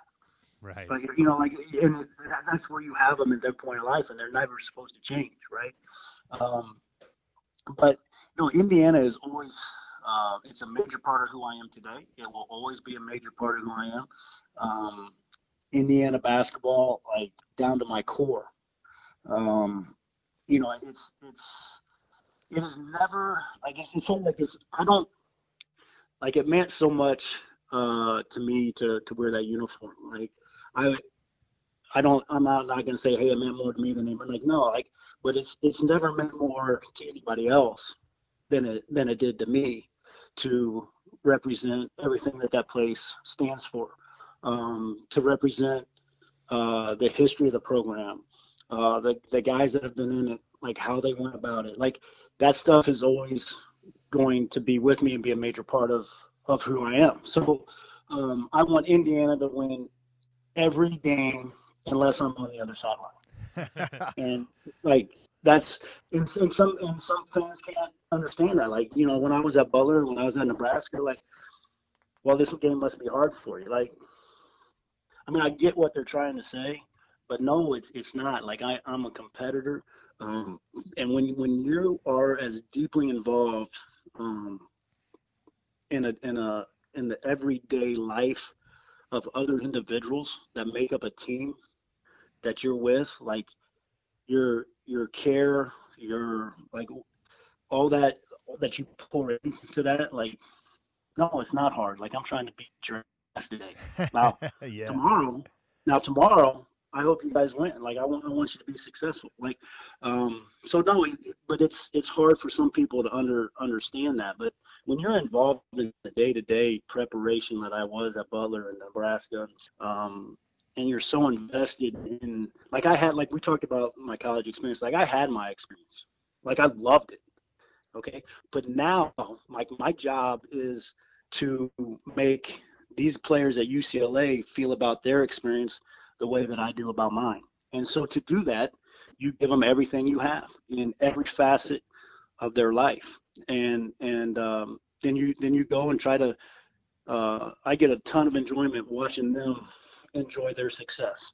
Like, when I was at Butler and Indiana was #1, and we beat them, like, it was so cool to watch those guys' reaction, and how they felt, about beating the #1 team in the country. It didn't matter if it was Indiana or if it would have been somebody else, beating the #1 team in the country, and the enjoyment that they got, because of the work that they put in. Like, those are the really cool things. So I pull for Indiana as much as anybody, except when I'm competing against them, and then I'm beat their ass, and it's not hard for me to switch the gears. Like, when I walk back in Assembly Hall, when I'm on the other side, like, I didn't know where the visitor locker room was. Which, by the way, like, that's terrible. That is, and it needs to be terrible. Like, I'm not into dressing up visitors' locker room. Like, they should feel like they're in a bad spot, and that visitors' locker room it's not the best over That's there on good. the other Good to side. hear. But no, like, you're it's cool before the game. The fans are great. They come up and say hi, and you see a lot of familiar faces. I mean, some of the security people are the same, some of the ushers are the same. But when that game goes, that's my job. And so then it's not hard to differentiate. Well, I think I can speak for about every Indiana fan that we were very happy for you to land this great gig at UCLA, but it was really tough to then get the news not long after that there was an assistant coach position available at Indiana University. What do you say? You pack it up and head back to Bloomington. I think it would really just everybody would love that, and then you could be cheering and coaching for your alma mater. Well, I think I think different timing is so much in life, in this business. I feel very fortunate to be here at UCLA. I mean, like, come on, like I was telling a buddy, like, I'm from Jasper, Indiana, and I got to play at Indiana, and now I get to coach at UCLA. Like, are you kidding me? Like, that's pretty cool. Yeah. That's pretty cool. And they're like, well, you need to make it come full circle. Like, I'm like, well, like, I just try to do my job. Like, I've tried to get different opportunities in my career. I've tried to, reach out to guys when opportunities have come up at different places, and I am 0 for life when I've tried to get a job. Each job that I've gotten has come about just how, like, this one came up, where somebody's reached out to me, or maybe somebody that knew both of us, like, hey, why don't you look at this guy? I think he'd be a good candidate or a good idea, and put us in contact. But timing is so much of everything. I think, I think Archie's going to hire a good assistant. I think Archie's going to, I just saw, Arch a couple weeks ago in Birmingham at an AAU event.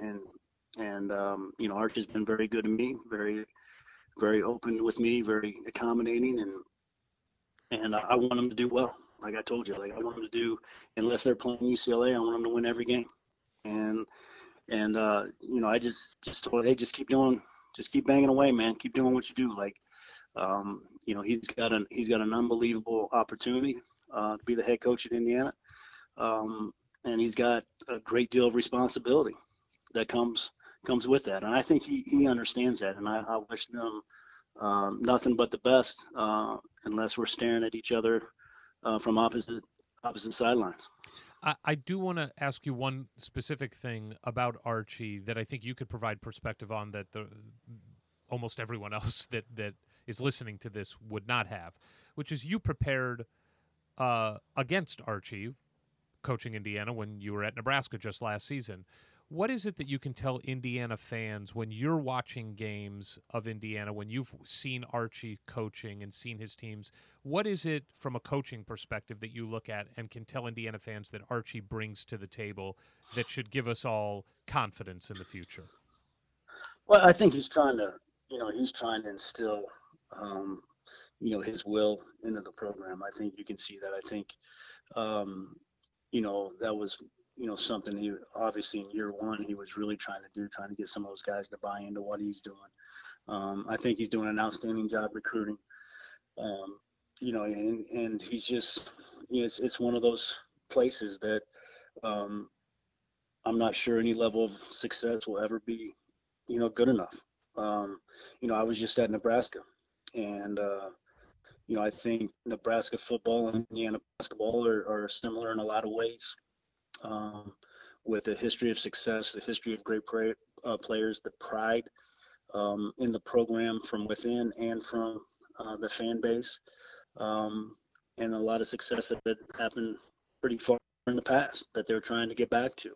I think they're very similar, and it was interesting living out there and kind of watching that. But Indiana is very unique. I think it's like I said, I just look back at my experience and what it's done for me. And, like I said, I exploit Indiana every day. And, I made a great decision when I was 17 years old.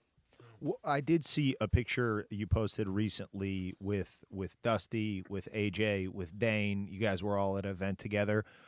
Yeah. Have you? We should have waited one more day and got Bailey and Jamal Meeks in it. Oh yeah, that'd have been good. They were there. They showed up as well, huh? Yeah. Damon's son was playing in the tournament, and Jamal was recruiting. That's great. So, how much? What if any of those guys? Now that we are in the age of cell phones, you text with any of the guys from back in the day? Are you, or is it more just when you run in and see each other in a professional situation like that? A little bit of both. I mean, obviously we run across each other at these, mass events at the AU weekends. You keep in touch, you text back and forth. Fife and I being in the same league there for several years, and different ideas and thoughts on different teams and whatnot. Maybe what worked here, what didn't work, what would you have done different? After competing against each other, maybe your thoughts on. Hey, this is what we try to do to you, and vice versa. But yeah, you just, when you're a part of a team and you go through the things that teams do, there's always a special bond that, you just kind of pick up where you left off, regardless of how often you keep in contact. But with those guys within this community, obviously I see them more and communicate with them more, but I also keep in contact with some other guys, but it's always good to run across those guys, sit there and catch up, tell some old stories, some old lies, and go on. It's always good. Well, Michael, I want to just wrap up here by saying one thing, alluding back to what Ward talked about with the assistant job at Indiana. I am sure you do not follow the message boards and the Twitter that revolves around Indiana University basketball the way that us two lunatic fans do. But I will tell you, and I really do mean this, the number of tweets and messages on boards that have gone out since this assistant coaching job became available in Indiana, where people have just clamored for you to come back without knowing any of, Indiana fans are lunatics and we don't care about reality and timing and all that. But there are so many fans who have tweeted and posted messages about wanting you to come back for this position. And I think what that does say, besides the fact that we're all idiots and have no idea what we're talking about, and have no care for timing and circumstance, is that, Michael, your career at Indiana was not defined by two moments that may have lived on in YouTube clips. It was defined by the way you wore the candy stripes, by the fact that you played your ass off every single game that you played for Indiana, by your toughness on the court, by your leadership.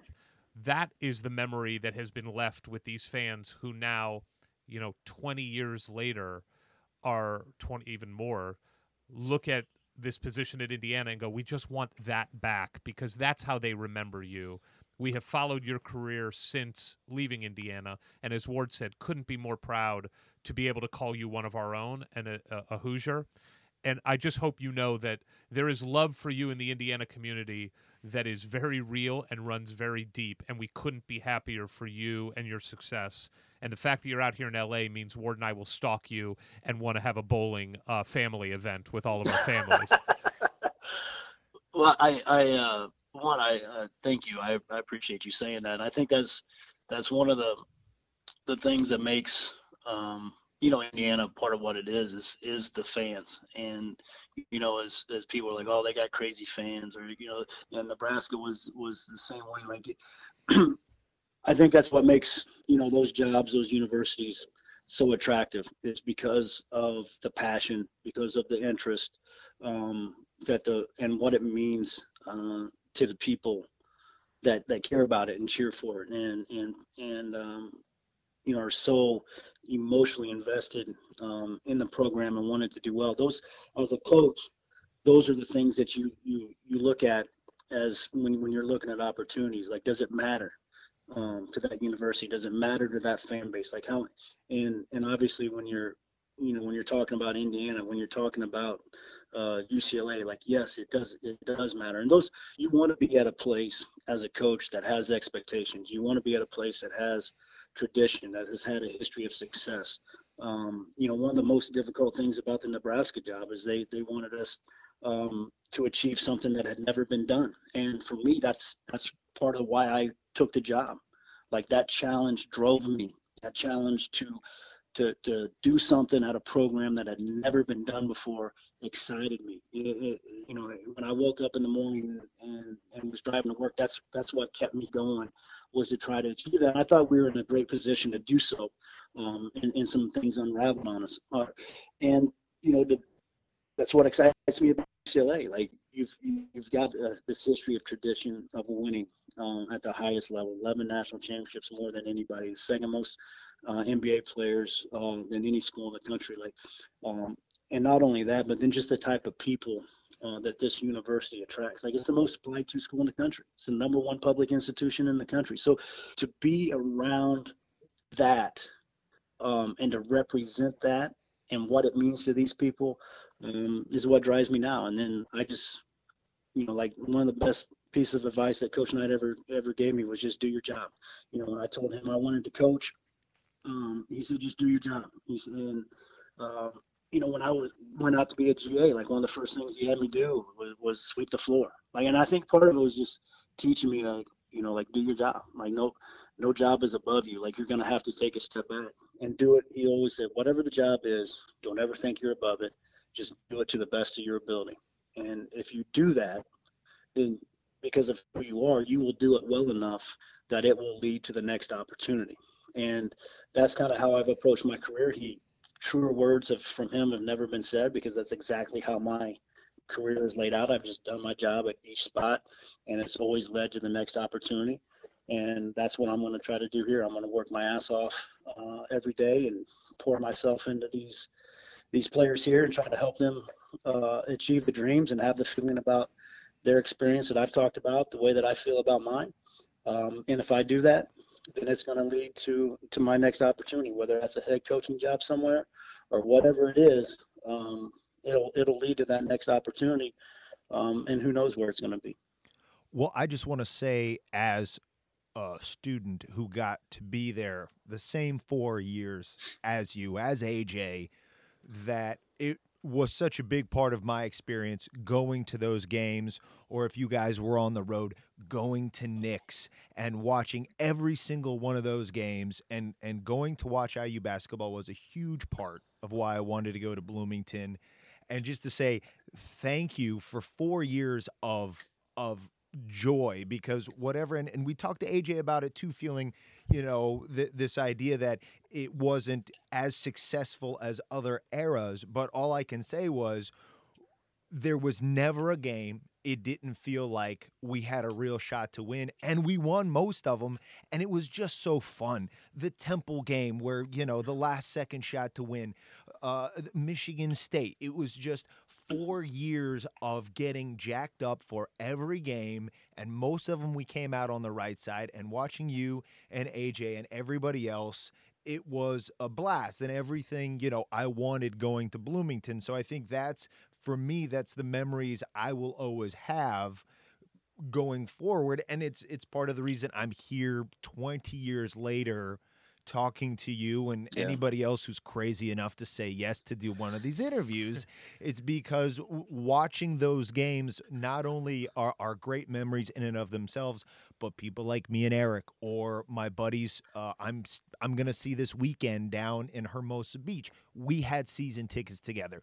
We went and we watched you on the court, and it bonded us for life. Just as fans, we weren't even, sweating, grinding it out every day like you guys were. So you create this sort of experience that is not only 4 great undergraduate years, but it's literally a lifetime of memories you gave us. So thank you for that.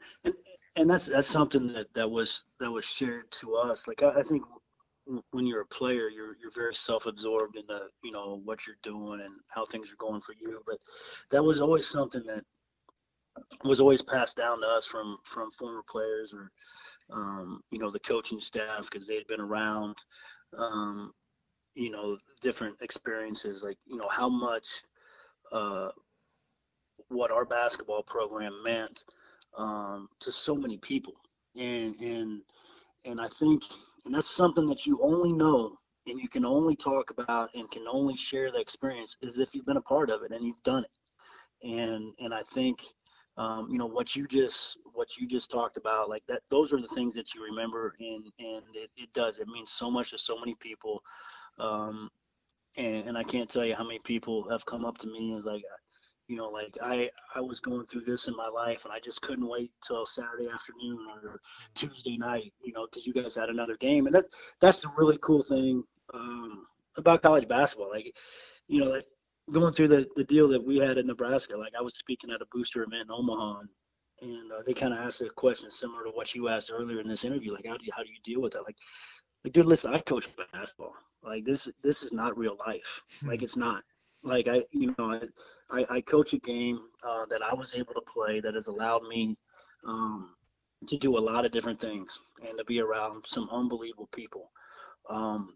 And you try to use the game to teach the guys that you're with how to deal with real life situations. Like our deal in Nebraska, that's not, like I said, it's not real life. Like it is, like there's people jobs and they lost and we moved around, but it's not real life. It's basketball. Okay. But you can use that game to teach those players when they deal with something that is real, when they're 30, 35, 40 years old, that maybe they can look back on their time in Nebraska and like, hey, like this is how we handle this. Like you use those experiences to try to teach people to deal with the ups and downs of life, or of being a good husband or being a father, or, whatever it is. You use those instances in basketball to prepare them for things that are real, whether or not, Tim Miles got fired and I had to take another, like, I honestly, like, if UCLA calls, like, I'm going to UCLA, regardless if I had a job or didn't have a job. Like, so, like, but you use those things to prepare guys for life, because real life is going to happen. We're all living a fairy tale. I've just been really lucky that I've been able to live this fairy tale for a long, long time, and I'm going to try to I'm gonna try to ride it out as long as I can, And but you use those things. I reflect back on my experiences. And you try to use different things that you go through as a team to prepare them for when life really does happen. Because this is just really, it's make believe. Like, it's fun and games. Like, we use a game to teach life lessons and prepare them for when things do get real. Real quick before we let you go, when you guys played Illinois and Bloomington and Luke Recker got hurt and Ted Valentine threw Coach Knight out of the game, did you think Coach Knight was going to knock him out? I remember, looking over my shoulder and seeing him.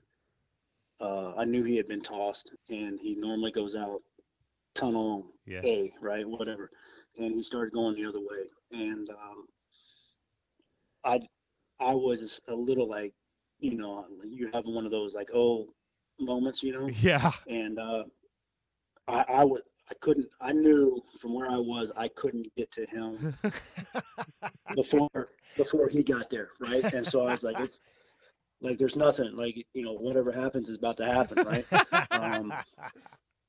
But yeah, it was it's one of those things. But I will say this about Ted Valentine, like, that was a bad instance.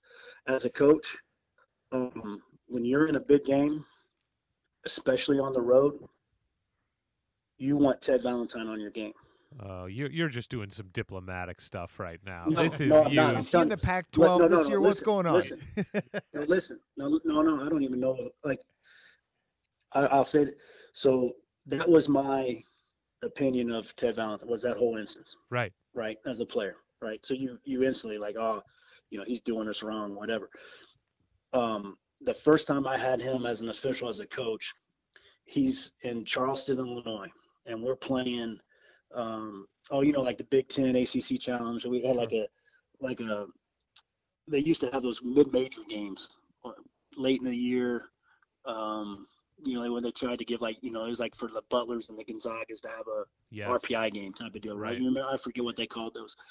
But we were in the mix of that just because it all filtered down. So we're playing like Western Michigan in Charleston, Illinois, in front of 72 people, right? So Ted Valentine walks out, and I'm like, we got Ted Valentine on Eastern Illinois, Western Michigan game? Like, this dude's going to be terrible. Like, he's not going to be fired up about this. Game means nothing to him, right? Like, the paycheck's lower. Like, it's probably cut in half what he normally, like, he's going to be terrible. He was unbelievable. He was unbelievable calling the game. And then, obviously, I had him at different spots in my coaching career, and I always felt comfortable when he was on the game. Now, you may have to approach him in a different way or, different things. But as far as calling the game, he's as good as it gets. Now some of his other antics, and I think he'll be the first to admit, like, sometimes he can, do things that he wishes maybe he wouldn't, as I think we all have, right? But as far as calling a game, I feel very good with him calling it, especially when you're in a big game, because he's not going to get caught up in some of the stuff. Like, he may get, in those big games that matter, he's as good as it gets. And there's probably a handful of guys that are like him, that when they walk out on the court, you're like, okay, this is, one, you're in a big game, and then two, like, those guys aren't going to be an issue. Well, Michael, you have done the impossible. You have come on our ridiculous podcast, told us you were a Purdue fan growing up, and defended Ted Valentine, and somehow we still love you. So thank you for that. Thank you for giving us so much of your time. We know how busy your schedule is. I will say good luck to you and to UCLA this season. You have given me a reason to root for UCLA in any game that has no impact on Indiana. Well, you guys, with us, all of us being out here, we need to get together or something. You Let's guys do need it. To come to a game. You need to come to a game. You need to, like, whatever. You've got any hidden spots out here in LA that I need to know about. Let's do it. It's been a lot of fun, fellas. I appreciate it. Well, and look, man, we got kids the same age as your kids, so we can get all the kids together too. Perfect. All right. You know any babysitters? I don't know anybody. I do. Any babysitters you can pass along? Yes, I have a couple babysitters actually that live out in your world, like Woodland Hills and Calabasas. I'll pass them on to you. Absolutely. All right. Thanks so much, Michael. Thank you, guys. Take care, bud. Hoosier Hysterics. Hoosier Hysterics. I'm I'm telling you, he's just one tough son of a bitch. Yeah. Right? Like that, Mm-hmm. you can just feel it. Like there's a grit and a focus. A focus and a fire. Mm-hmm. And you understand why Coach Knight asked him to be a grad assistant at Texas Tech. Michael clearly was the general on the court for Coach Knight. And for him to have that kind of relationship up until a few weeks ago, he called him up and got to talk to him about this UCLA job. That's not something a lot of players had with Coach Knight. Right. You're absolutely right. And I think, and I get it with Coach Knight. You're a legend, and it's, you did this for 30, 40 years, and there's hundreds and hundreds of players. You can't have that kind of relationship with all your players, but it shows that there's something very, very special, very unique about Michael for Coach Knight to make sure that relationship endured. And it's a really good sign, I think, that Michael, of course, will be a head coach someday, probably pretty soon.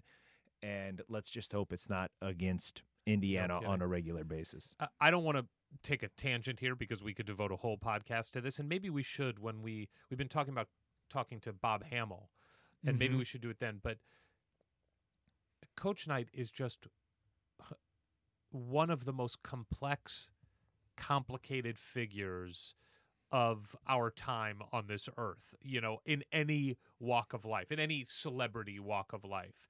There is just so much good and so much brilliance and so much innovative thought, and there is so much bad and so much embarrassment and so many things you wish you could take away that I think we've touched on it before. Is it just that there's something about you have to have the bad with the good? Like you can't have what he did at that level on the good. There's something that drives him to that also the yin and the yang of it. I don't know. It's a complicated.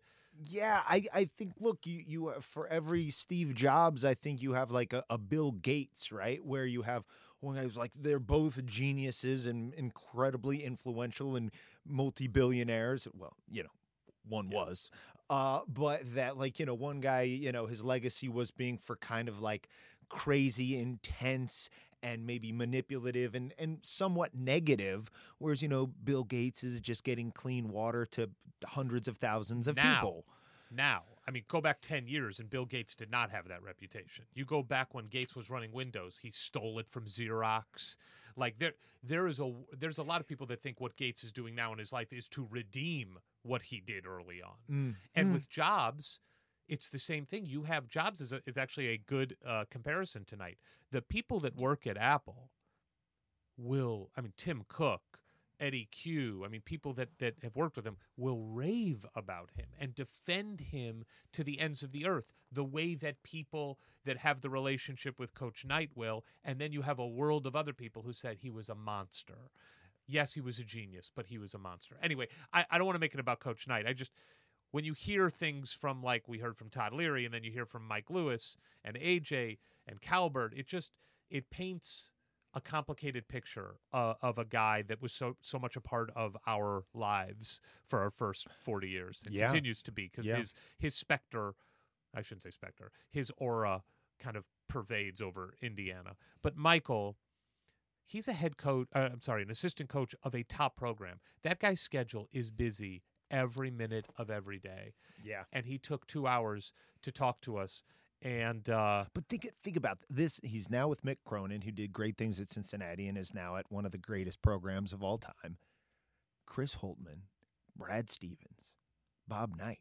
Like, and I think Michael has a really good appreciation for having had exposure to all those guys. But to me, here as a actor filmmaker, that's like, well, what if I'd got to be like a production assistant under the Coen brothers, Quentin Tarantino and Wes Anderson? Right. It's just like he literally has been spending thousands of hours next to greatness, and when he already had so much going on just as an athlete, just the ability he had to score 31 points a game in high school. That's ridiculous.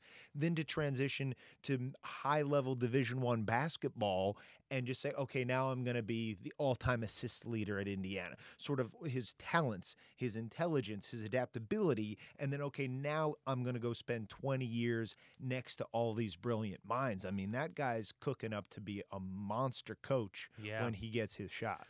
Yeah, you're absolutely right. And it's really interesting getting his perspective because you can hear him like vacillate between the player who represented Indiana, who is still that Hoosier, when he says things, we got to get that Kentucky series back. I love to hear him say that. Yeah, it's like in those moments, he's the fan and the player. And then, but I want to kick Indiana's ass when I walk in there with Butler, or preparing at Nebraska or whatever it may be. He's just a really fascinating guy to talk to and a peer of ours from an age perspective. So it's really cool to talk to him and just get his perspective as a player, as a coach, as a fan, as a kid who grew up in Indiana. So follow us on Twitter at Hoosier Hysterics, no vowels in hysterics. Email us at HoosierHysterics@gmail.com.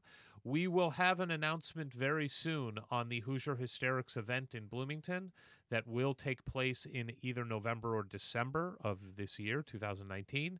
So follow us on Twitter for updates there. Post on the message boards. We're always on the Peegs message boards. And tell a friend. I think this is really the way this is growing, because it is growing, and it definitely appears that it's, hey, I just forwarded this episode to 3 friends who are all big IU fanatics, and I was just back home in Peru, and it really seems like it's a word of mouth thing. So if you like what you're listening to, tell a friend. See you next time. From the halls of assembly, you'll hear us scream and shout. Our love of Indiana is manic and devout. Archie and his boys, we discuss in unique manner. We won't be satisfied until we hang another banner. Us 2 goofy guys go by names of Ward and Eric, and as you probably know by now, we're Hoosier Hysterics. Hoosier Hysterics. Hoosier Hysterics.